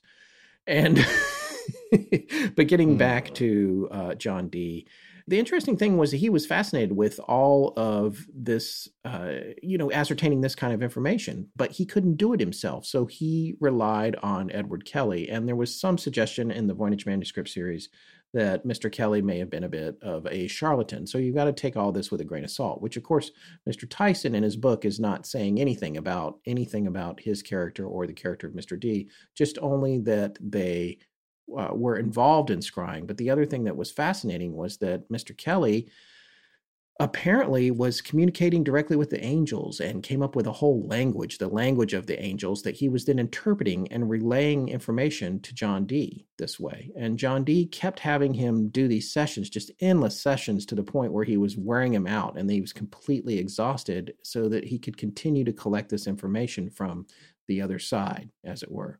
I want to read this quote here from Tyson's book. This is on pages 126 and 127 in the Kindle edition. Regarding John Dee. In 1581, he became actively interested in spirit communication when for many nights he was troubled by strange dreams and unexplained knocking noises. In his private diary, Dee writes, March 8th, it was the 8th day, being Wednesday, Hora Noctis 10:11, the strange noise in my chamber of knocking, and the voice 10 times repeated, somewhat like the shriek of an owl, but more longly drawn and more softly, as if it were in my chamber. Ooh. These disturbances did not go away. In another entry he writes, August 3rd, all the night, very strange knocking and rapping in my chamber. August 4th, and this night likewise. It would be wrong to suppose that these nightly portents were the sole cause of Dee's scrying experiments, but they must have focused his attention powerfully upon the subject. He began to try to see visions within a small globe of natural rock crystal. On May 25th, 1581, and it's so interesting, because we've looked at so much over the years, I look at these dates and I think, this is not that long ago, really. This isn't that long ago in terms of human history. Right. On May 25th, 1581, he records, quote, I had sight in Cristallo offered me, and I saw. So despite this limited success, he soon admitted to himself that he lacked the gifts of a seer, and he began to seek out a man with second sight who might take employment with him as a scryer. So that leads us to his interactions with Edward Kelly. There's a lot to talk about there, but one of the fascinating things is that once he hooked up with Kelly and Kelly began to communicate on behalf of the angels, they developed this sigil, this device, which is like a symbol. And you may have heard us refer to these. A lot of you already know what they are, obviously, but for the people that don't, these are symbols that the symbols themselves carry power. And it's a combination of symbols. And one of the things you might heard us refer to are demonic sigils, especially in relation to whatever might have been left on the floor of the basement in the Sally house that there was a remnant of. Yeah. Oftentimes there's a pentagram involved and there's other various symbols. So there's this one called the Sigillum Ameth. And I'm not sure I'm saying that right. It's Aemeth. We did look it up. There's very few pronunciations for it. But this was developed based on instructions given to Edward Kelly from the language of the angels, which he then translated and gave to John Dee. And this is something that they personally used. They constructed and used it. And here's a quote on it from page 129 of Tyson's book. The Sigillum Ameth, the crystal in its frame rested upon a complex seal called the Sigillum Ameth. Ameth, A-M-T-H, the Hebrew word for truth, that was engraved into the surface of a disc of beeswax. The angel Uriel gave explicit instructions about the exact size and shape of this sigil. It is, Uriel says, to be made of perfect wax, 9 inches in diameter and somewhat more than 27 inches in circumference, and in thickness between 1.25 inches and 1.5 inches. The actual sigillin ameth used by Dee and Kelly has miraculously survived through the centuries down to the present day and resides in the safekeeping of the British Museum along with Dee's other magical tools. That's the end quote. Like that obsidian mirror. Right, like the mirror. And here's the thing that's fascinating. When you look at this thing, you can see you're actually not supposed to cast your eyes upon it unless you have a certain amount of reverence, but there is a picture of it on Wikipedia, so God help us all. I had to look at it, and this is a complex combination of symbols that you get to thinking about, if you believe any of this at all, and Edward Kelly, was he a con man? Was he a charlatan? Did those two fake the Voynich manuscript? And by the way, that's only one far-flung theory about the Voynich manuscript. We're not implying that they did. You can listen to our series on the manuscript for more on that, but the idea that some people thought that Kelly was capable of that. When you bring all that into perspective and then you take a look at this thing and the complexity of it, there is something about it when you do look at it. And again, we'll have a link to the Wikipedia page for it and probably an image of it in our image gallery. I don't know. I felt something when I looked at it, which is weird. And I'm not saying that, I'm a believer, that I'm buying into all this and everything. I'm just saying, looking at that symbol, there is something, I don't know, entrancing about it. Yeah. The other thing that's interesting about this is John Dee apparently had a familiar that Edward Kelly would see when he would gaze into this crystal that was John Dee's crystal. I listened to this from page 147 of Tyson's book.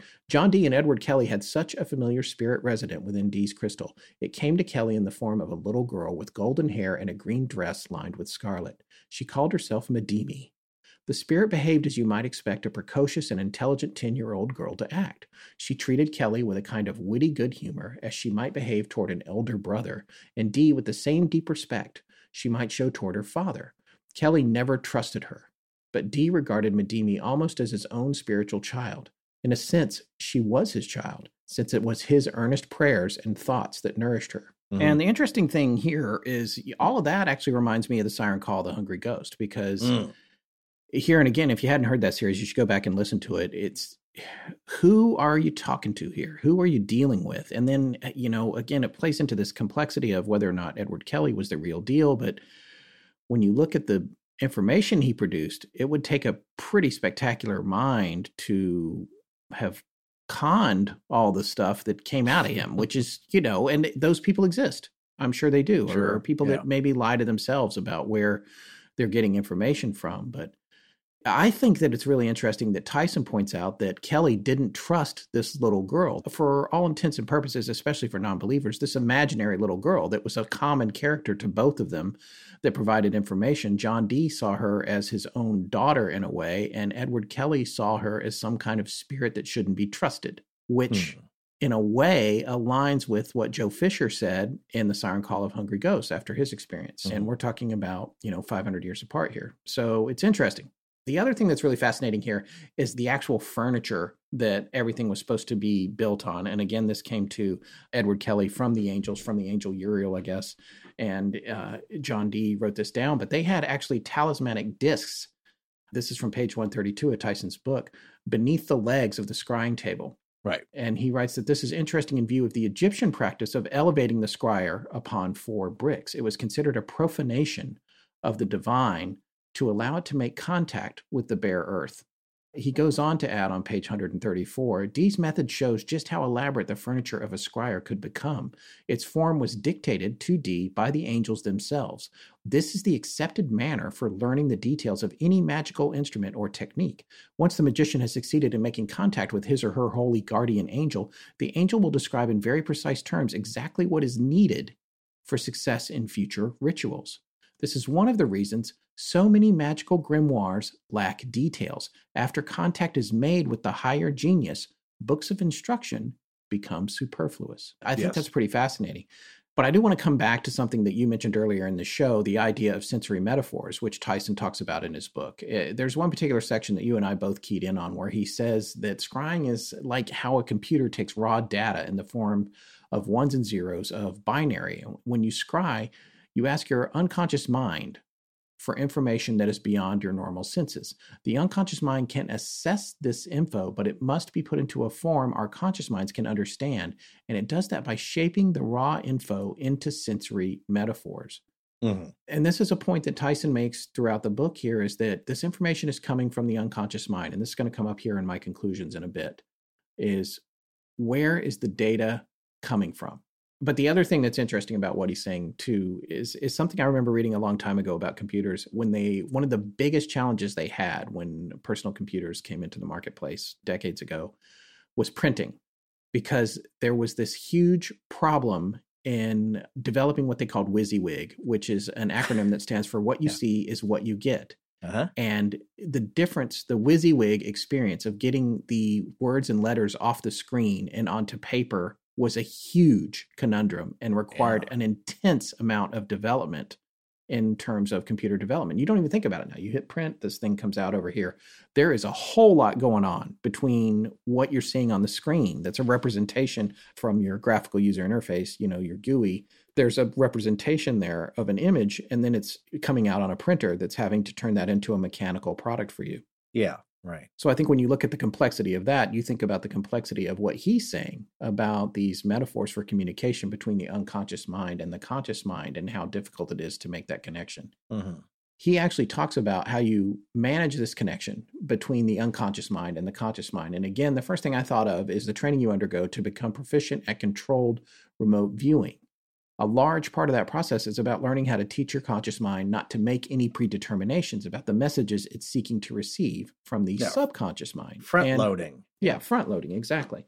He seemed to be using the word subconscious and unconscious very deliberately in his book. And so I don't know necessarily what Tyson's getting at there, but I decided to look that up. And I found this interesting article by Leon Seltzer, PhD. He's actually the author of Paradoxical Strategies in Psychotherapy and the Vision of Melville and Conrad. He holds doctorates in English and psychology, and this gentleman's posts at Psychology Today online have received over 44 million views. We have a link to this article, but I just wanted to read an excerpt here about the difference between the unconscious mind and the subconscious mind. These are excerpts from that. Differentiating between the unconscious and the subconscious is tricky, and in fact, it's been noted by several authors that in common parlance, they're employed interchangeably, and by many professional writers as well. As in distinguishing between that which is repressed versus suppressed, it's useful to think of conscious awareness as analogous to the tip of an iceberg. It's above the water, so completely visible. The unconscious and subconscious, while taken together, are far larger than what the eye can see. Both exist below what's readily noticeable. So the only meaningful way they can be set apart is through understanding their relative inaccessibility.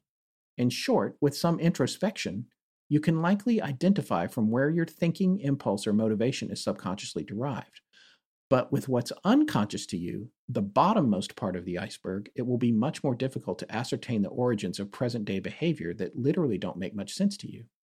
Potentially, you might discover its source through some form of self-therapy, dream analysis, free association, analyzing a slip of your tongue, or by chance witnessing someone else who experienced the same trauma you did. In general, though, it's much more likely that you could successfully unveil its origins through the assistance of a mental health professional. He goes on to say, here are a couple of examples to consider. Subconscious. You dimly recognize that you feel a certain jealousy toward your teenage son. You don't know why.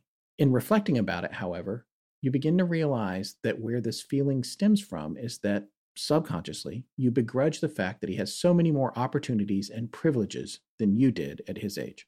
Unconscious, he says, you have an aversion toward asparagus. The very sight of it makes you nauseous. Still, you have absolutely no idea why. What, because it's been represented, isn't available to your consciousness is that when you were 6, your father insisted you eat this new-to-you vegetable on your plate, although you protested, for its smell back then was repulsive to you. But because you weren't permitted to leave the table until you consumed it, after a fidgety hour, you tried to shove it down your throat and promptly vomited. Even worse, you got screamed at for the mess you made and told you were disgusting. So, and coming back to my own thoughts here, that's a psychological approach to the difference in those terms, although there are definitions of the two words that indicate they're synonyms in many situations. But according to psychological professionals, there are clear differences between the psychological definitions of subconscious and unconscious. The iceberg metaphor comes up all over the place when you start looking into this, and at the very bottom of the iceberg is the unconscious portion of your mind. So the question I have right out of the gate here is Tyson suggesting that rather than some kind of Akashic record, which he touches on in the book, when one is, that you're tapping into when one is practicing scrying, you're actually accessing an inner, almost omniscient type of knowledge that apparently we all may possess, as opposed to tapping into that record of all knowledge and things, and then trying to figure out how to interpret it as it enters our minds through the trap door of the most pushed back part of our consciousness, the unconscious mind. Did you follow that? I did, but I was going to ask you if you noticed in the book where Tyson explains this difference between what is considered the subconscious or the unconscious. He doesn't. He just uses the word. You didn't see it either. Separately. Okay. I didn't see it. That's what drove me to look it up on my own. I see. That's what I thought. Okay. And again, I'll restate this. I can't say that he would agree with what I found or that he even looked into it as deeply as I did. I was going to ask you, did you get a sense of Tyson and explaining how scrying works really? And I did, but you have to read a lot of it. I don't think there's any section that, unless I missed it, where he explains the mechanism. It's a little vague. It's like remote viewing. Yeah. They don't really know how it works, and they seem to not be concerned with that. They just want to get better at it. And I feel like he's kind of in the same camp. Mm-hmm. I mean, he's not categorically saying, I don't know how it works, but he's not getting super specific about it either. There were some takeaways from his book that I took that I thought were really fascinating. And one of the biggest ones was that the information came from within and not from without. It seemed to be that he was implying that, which I felt like what I took away from passages in the book was that the information was in your unconscious mind. And what you're doing is tapping into it. And I don't want to go further than that right now until we get to the conclusions. There's a couple of short little things to point out before we do that, but let's come back to that in a second. Well, okay, because this points to that. This is a little something that we had to pare down here, but it's something Quaid found, and it is He's one of our researchers in the Astonishing Research Corps, which, by the way, the whole team did a great job. So thank you, guys. Thank you very much. This came from an article on exploringtraditions.com, The Art of Scrying. Quaid found this excerpt here. Now, this is interesting. This is an interesting dude that we should read up on and maybe delve into. Franz Bardon, who I just read his bio in the Amazon page that accompanies some of these books that he has written on all sorts of metaphysical, paranormal type subjects. It's pretty wild in that I think at the age of 12 or a very young age, Hermeticist Franz Bardon was, you could say, inhabited by, I wouldn't say possessed, but inhabited by a higher intelligence power, benevolent one, but one that was instructing him and all this kind of stuff. And that's a lot of where these books come from. But anyway, aside from all that craziness, this is a passage that comes from Franz Bardon about how scrying may work. Quote, "The mirror, as a tool for this psychoanalytical purpose, functions solely through the individual. What an individual perceives through the mirror is solely based upon their perception and the very limits of their own subconscious, which become reflected within the mirror. In other words, what you are opening up to subconsciously plays out virtually on the mirror." So here's the idea. You're tapping into yourself. It does reflect a little bit about what Tyson says. Yeah. That's what they say. When you look in the mirror, you're really looking into yourself. And it's a method also of self-introspection. So it's a literal and a figurative exercise. It's both at once, according to these folks. Yeah, these are, again, I mean, how do we really know what's going on? And it may have been divined from the angels. Just maybe they have a better idea. But then can you trust Edward Kelly? Can you trust these other sources? Do you really know? That's a very personal thing. I think that's where this is all going, is that the information you receive, it's a personal question. It's a very personal answer. The method is very personal in how you do it. And it works for some people with certain mediums and techniques, and it doesn't for others. Well, that's a perfect segue for my last point before we get to our conclusions. And that's the thing about the method. The book is all about all these different methodologies, and there's a certain amount of ceremony to it. And you see this ceremony that goes back to John Dee and this insanely complex sigil, and the table can't touch the ground. And Tyson talks about wearing special clothes and being in a special room and having all these special tools. But at the same time, he goes out of his way to say, you know what? The materials don't matter. They don't matter. They are aids. They are something that helps you do this, but they're more about making you comfortable and helping you get where you need to be. Then if you don't do it this way, you don't get to access the information. It's about facilitating what you as an individual are trying to achieve. Yeah. It also reminds me of an old quote. It's often said by magician Ricky Jay, beware of any endeavor that requires a new wardrobe. Yeah. You have to go, he just maybe passed you're going to away, try. I think. Yeah. We saw maybe. him having dinner. Yeah, we did one night, when you sushi lived in here LA. I mean, that's the idea, though, is that does this other stuff matter? Because I think as we paint this picture here, they can aid you in your endeavors to gain this outside information, but you're going to have to experiment with it. You're going to have to find out what works for you. And maybe it does make a difference. Maybe it doesn't. There's a whole lot of unknowns, and there's no agreed upon methodology. Unlike, as I said at the beginning, controlled remote viewing, which has been developed.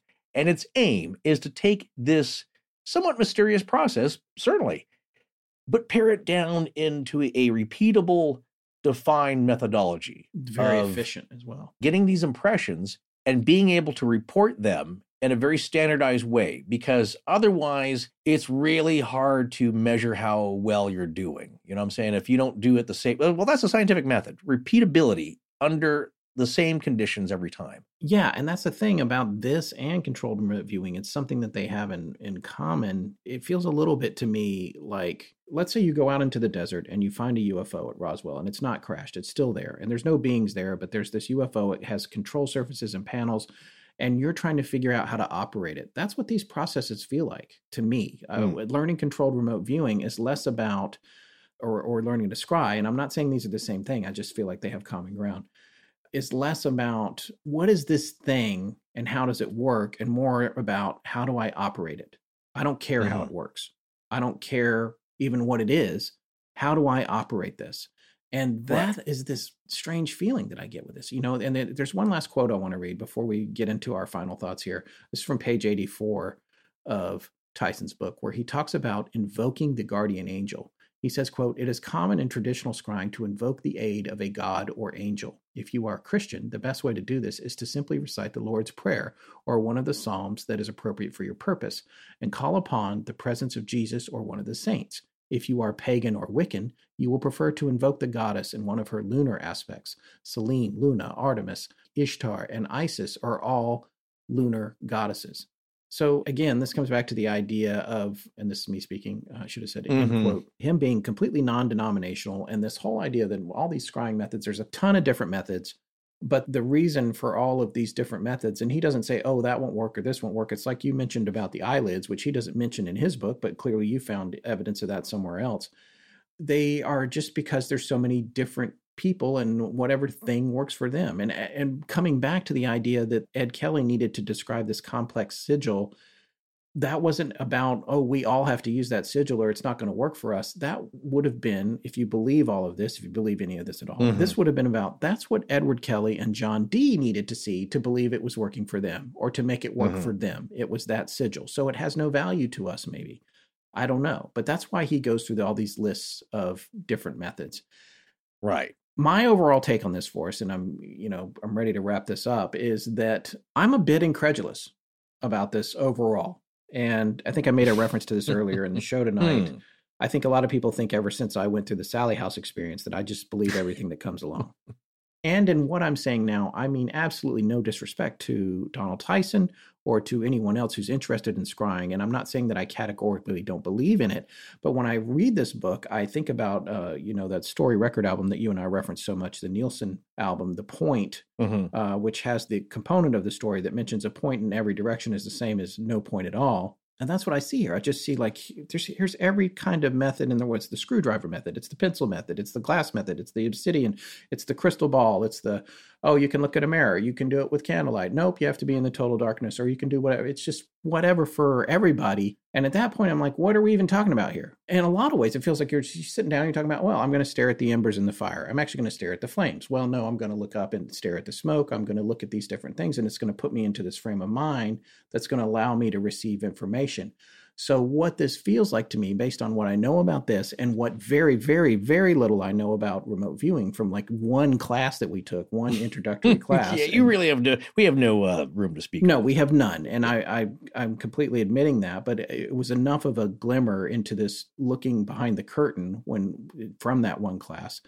What I'm seeing here is, for me personally, I'm seeing another approach to trying to get to the same information. And I prefer the one that is more regimented and well-defined, as opposed to this other one that seems vague and ritualistic and ceremonial to a point that I feel like maybe that's muddying the waters. And it's hard to say this, but it feels a little bit like you're doing it wrong. I mean, you're getting stuff, but you guys, I don't know if this is the right way. This other way feels like it makes more sense to me. But again, I recognize that's a subjective experience. Why are you that impressed then with remote viewing? Because one of the big takeaways here, which I wasn't aware of until we started the book, is how closely linked in a lot of ways, not every way, but in a lot of ways, this is to remote viewing. I didn't expect to talk about remote viewing maybe at all, but certainly not as much as we have in discussing this. And I know how impressed you are with remote viewing. Part of it is you experienced it. There is no better hit you over the head teacher and impression maker than a interesting experience that is outside of your daily realm. So why then for you is one different and more believable? Because you were wowed by it. You were wowed by remote viewing. I was there, and because you got some results the very first time you tried it. Now, here's the thing. It may not be a fair comparison because you haven't tried scrying. Yeah, and I also haven't seen it in practice, and I don't know of any I couldn't find anything of famous scryers aside from Nostradamus, which, again, that's so big and so long ago, it's hard to use that to judge this entire process by. But I didn't find a lot of evidence of like, oh, yeah, I do this and I got all this information, whatever. Yes, I know remote viewers who have really high success rates. I don't know any scryers at all. And I don't know any that do anything, and which, by the way, is on me. And you're right. Yeah, if I sat down and scried and got some crazy piece of information, and what Forrest is referring to, folks, is in a beginning remote viewing class, and we still haven't identified whether or not they call, when you're trying to remote view something, they call it a target. And we haven't spoken with our instructor about whether or not we can reveal the target that we took in this training class, because she might still be using it in some online courses. So it's not important. No, it's not important, but I'm trying to frame my experience.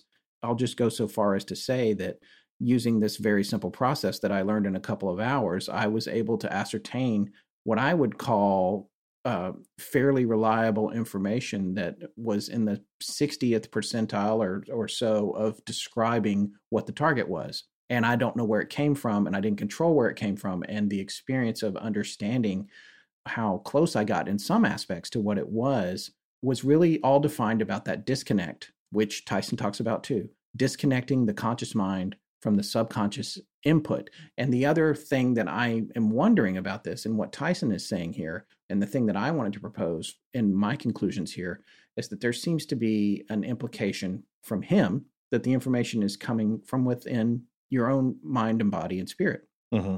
My thought is, what if the subconscious mind, or the subconscious and unconscious mind, actually exist without our bodies? They're not corporeal. What if we're all tethered, Matrix style, but in an imaginal, invisible way, to this giant, the thing we refer to as the Akashic record. And then what happens when we scry or we do remote viewing or whatever is we're just becoming more aware or becoming better at receiving information on this tether. And when there's spirits that are involved, they're there to help you make that connection to this grand database that we're all walking around connected to all the time. That's actually not a part of our person. But in order to get to it, you have to go through these practices to get to that information. And then the next question I have is, if there are spirits involved in helping you relay that information, whether it's the Estes method or scrying or remote viewing, some of the other kinds of remote viewing or whatever it is, why are these spirits or beings trying to help you even do this? Like, once you move on and you're outside of this, or even if you were never here in the first place, what is the point in trying to help us get vague information about something from the future? Why are you even bothered with it? I would feel like once you pass, it's like, oh my gosh, all this information, love, light, everything. It's like, why am I hanging around trying to, explain to somebody where their keys are. So that's a little bit of all the questions that I have that came out of this, I guess. Yeah, you're all over the place here, my friend. I know. Look, what you're talking about here opens up the big can of metaphysical worm, because kind of what you're talking about now is the nature of our consciousness that we discussed in the near-death experience series that we did. Remember the 2-part series with Rich? Yep. And you haven't seen this yet, but it's also touched upon in the series Surviving Death. And a little while ago, one of our great listeners, Claire Dwyer, sent us a paper. Actually, it's a book called Irreducible Mind, Toward a Psychology for the 21st Century. Get this. It was this came out in January 20th, 2007. One of the authors, Edward F. Kelly. I don't think the same Edward Kelly. And there are 6 authors, but yeah, that is interesting. There are 6 authors, but also one of them is Bruce Grayson, who we've talked about in the NDE series, and I believe also makes an appearance or is mentioned in the Surviving Death series. So, yeah. But here's the brief explanation. Current mainstream scientific opinion holds that all aspects of human mind and consciousness are generated by physical processes occurring in the brain. Your consciousness is just part of that chunk of meat above your eyeballs. Yeah. Starts there, ends there. End of story. What I just said was not in the description, of course. I was being a little flip. But that's what the thinking is that your consciousness is just residing in the brain tissue itself. However, the description goes on to say, this book presents empirical evidence that this reductive materialism is not only incomplete, but false. Topics addressed include phenomena of extreme psychophysical influence, memory, psychological automatisms and secondary personality, near-death experiences and allied phenomena, genius-level creativity, and mystical states of consciousness, both spontaneous and drug-induced. The authors show that these rogue phenomena are more readily accommodated by an alternative transmission or filter theory of mind-brain relations, a theory that ratifies the common-sense conception of human beings as causally effective conscious agents. It is also fully compatible with leading-edge physics and neuroscience. This book should command the attention of all open-minded persons concerned with the still unsolved mysteries of the mind. So what we're talking about here is that does consciousness reside outside of your physical brain? Because this was the whole gist about the near-death experience. When your body shuts down. Which is what I just said a few minutes ago, by the way. Yeah. I had no idea. I mean, I know Claire sent us this, but I didn't catch all that from this. So that's interesting to me that you're like 2 minutes later, you're like, here's a book all about it. So well, this is what I'm saying is by that Ed this Kelly. You're well, that's the weird part I did not realize. We talked about Dr. Bruce Grayson, but was not expecting to make the Ed Kelly connection. What they're talking about here, though, is it's like when you, and people would argue this, like, look, remember in Dying Rats, they have the same spark and all this brain activity happens right before they die, and then they die, lights out. In humans, when you have the near-death experience, basically the argument is that people who would say consciousness resides inside the brain, consciousness is just a part of physicality, materialistic. It just resides there. When you die, lights out. But we all have this trigger, this tape plays.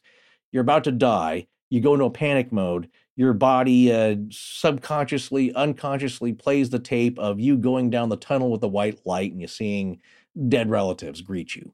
We all do that. Well, the counter argument to that is that, okay, that process happens because they can trigger that. I didn't want to get into it here, but it's with the God helmet, this and that. It triggers the same white light, and that can be electrotemporal stimulation. You see the white light, all these other things happen, except that when people have a near-death experience, they've had it after brain activity has ceased completely. So how is that possible? That should not be happening scientifically. Your brain is dead. There is no electrical impulses or activity going on at all. You're flatlining in your brain waves. Yet in those minutes when somebody's actually clinically dead, they're having this experience. How is that possible? Right. So that's the counter argument to this. So then does that mean at least part of your consciousness exists outside of your body? Well, mainstream science would say that's impossible because there's no such thing as a spirit world. You don't go anywhere. You die. You rot. End of story. So I asked you, why would you believe one over the other. And of course, my assessment of you is that you're an engineer type. You like the processes. You liked being presented with a methodology that's solid, studied by the military, studied by scientists, at least at places like the Stanford Research Institute, where it's been formulated and the mumbo jumbo has been stripped away. The woo-woo is taken away, and that's allowing you to believe it more. But if you look at both processes of scrying and you say, and again, I think maybe this is an unfair comparison because you haven't tried the other one. And you might see some stuff that blows you away that turns out to be true. You don't know yet. Or maybe nothing happens. I think what made an impact on you is your very first trial of CRV, and that's what makes it so fascinating to me. You got some results your very first time. How is that possible? Well, maybe you got lucky, beginner's luck, who knows? But you haven't tried scrying. But look at the methodology. Both processes of remote viewing and scrying employ the same thing, as we've just seen throughout this episode. You clear your mind. You get into a mind-clearing meditative state. In control remote viewing, those are called set-asides. You tell yourself, okay, I got into a fight with the cable sales guy today. He was pushing me for stuff, and I got upset, but I'm going to set that aside. I had an argument with my child today, or where they were acting up, and I'm going to set that aside and not pay attention to that. What are you hoping for in this session? And then you set your intention. What are you hoping for? What do you hope to gain? And in CRV, you write that down. And that's part of the process too. It's like, okay, well, it's been a very distracting morning, but I'm sitting down now and I really hope to achieve some insight on this target. And I'm going to do my best, blah, blah, blah. So that's your setting of intention after clearing your mind. And it's kind of the same thing with scrying. So there's a whole process here. And I think that's what appealed to you. Is that it wasn't, I was in the moonlight at midnight and looking into the brass tripod, because that's the woo-woo part, and that's the part you can't get a handle on. And I'm not, it's not a, it's, no, you're not entirely right. You're a little right here, but you're not all the way right. I just want to quickly tell you, what appealed to me was the fact that I got results. Well, that's what I'm saying. You haven't tried that's what, But I mean, I have respect for the DR60. And that is woo-woo and crazy. And that's the ARB digital recorder that gets crazy ghost recordings for people that don't know. We say DR60 all the time, and I realize we don't explain that. But my point is, you're right. I am an engineer, all that stuff. Your assessment of me, I like systems. I like to understand the process. I'd like to have it laid out. You're 1,000% right about all of that. But the thing that impressed me the most about it was that I sat down and I did it once and I had amazing results. And I have no idea how it works. And even the people who are teaching me, who are essentially black belts in it, aren't really sure how it works either. They just know how to teach you how to do it. Well, they know what the process is. But here's my point, though. You're saying, well, I'm incredulous of scrying without having tried it. So... yes, but there's another part to that. It's also the fact that there's 50,000 different... There is no scrying. There's like, look at a mirror. Look in the smoke. Look at the flyer. Look at your eyelids. This is what I'm telling you. This is what I'm telling you, is that it doesn't matter. This is the whole point of the whole episode tonight. It doesn't matter what you wear. It doesn't matter what you stare into. There's the reflective type. There's the seeing through the medium type. You're looking into the crystal ball. As there are different types of remote viewing. There's applied remote viewing. There is associative remote viewing. It's not all one type of kung fu, my friend. So why does that matter? What does it matter what your process is? Well, it depends on what you're after. And it depends on the type of person you are and how good you are. There's people that they say, was like, if you're really psychic, do you need CRV? Because there's people who sit down and they're not really using the methodology of remote viewing in the way it's laid out. And they will tell you like, well, you're doing that through another means, which is a psychic means. And so that's a different process. Getting back to that, it's like, well, you're then hung up on the other stuff of like the oil in the cup and the crystal balls and all these devices. And why do you have so many of them? Well, it doesn't really matter. That's what I'm saying, because the initial process is the same. You sit down, you clear your mind, you get into a meditative state, you openly ask and set intention that you want this information. And we didn't talk about it, but what Tyson would say is that there's two things about it. You have to be very specific in the information you get. Otherwise, you might just get a bunch of crap that doesn't make sense. But it's a two-sided coin here, is that one, you have to be very specific about what you ask for. Otherwise, you just get a bunch of nonsense or nothing at all. But on the other side of that coin, if you are very specific, the information is harder to come by. It doesn't come as easily because it is so specific. So that's the balance you have to have. But aside from that, all these methodologies and these different types of scrying and what we've been talking about does not matter. It's whatever works for you. But the mechanism is the same. And so what remote viewing would tell you, because that's the one question I think I brought up at the very beginning. People always ask, well, where does this information come from? I have to know. And what your CRV instructors, your remote viewing instructors would tell you is that it can come from wherever you want. If you want to think it's God, if you want to think it's the Akashic record, if you want to think it's from your deep mind, as Tyson would say, your deep mind, subconscious or unconscious, that's fine. It doesn't really matter. It doesn't matter where it's coming from. All we know is that this process seems to work because we can get amazing results with this. So maybe the most important thing isn't what you learn about where this information comes from or learn about how best to attain it.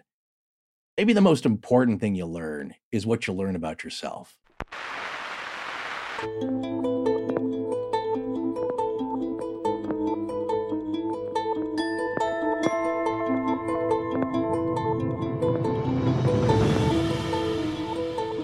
That's going to wrap up tonight's show. We'll be back in 2 weeks with a new episode. Please remember to support our sponsors. They help keep the show free and the lights on in Blanket Fortiana. Special thanks to John Boland. Hi. Hi. Hi. My name is Jay Rich. That is JOEHAM.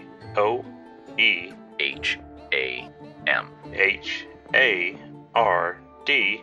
Our show is edited by Sarah Voorhees Wendell and co-produced by Tess Feifel, who is also our head of research. Our theme, which is available as a ringtone, was composed by Judson Crane, and our sound design and additional composing is by Ryan McCullough. Special thanks to the Astonishing Research Corps. But most importantly, we want to thank you, our listeners. Visit our store at astonishinglegends.com or interact with us and other listeners on Twitter, Facebook, and Instagram. You can also support the show at patreon.com/astonishinglegends, where patrons have access to additional bonus content. No part of this show may be reproduced anywhere without permission. Copyright Astonishing Legends Productions. Good night.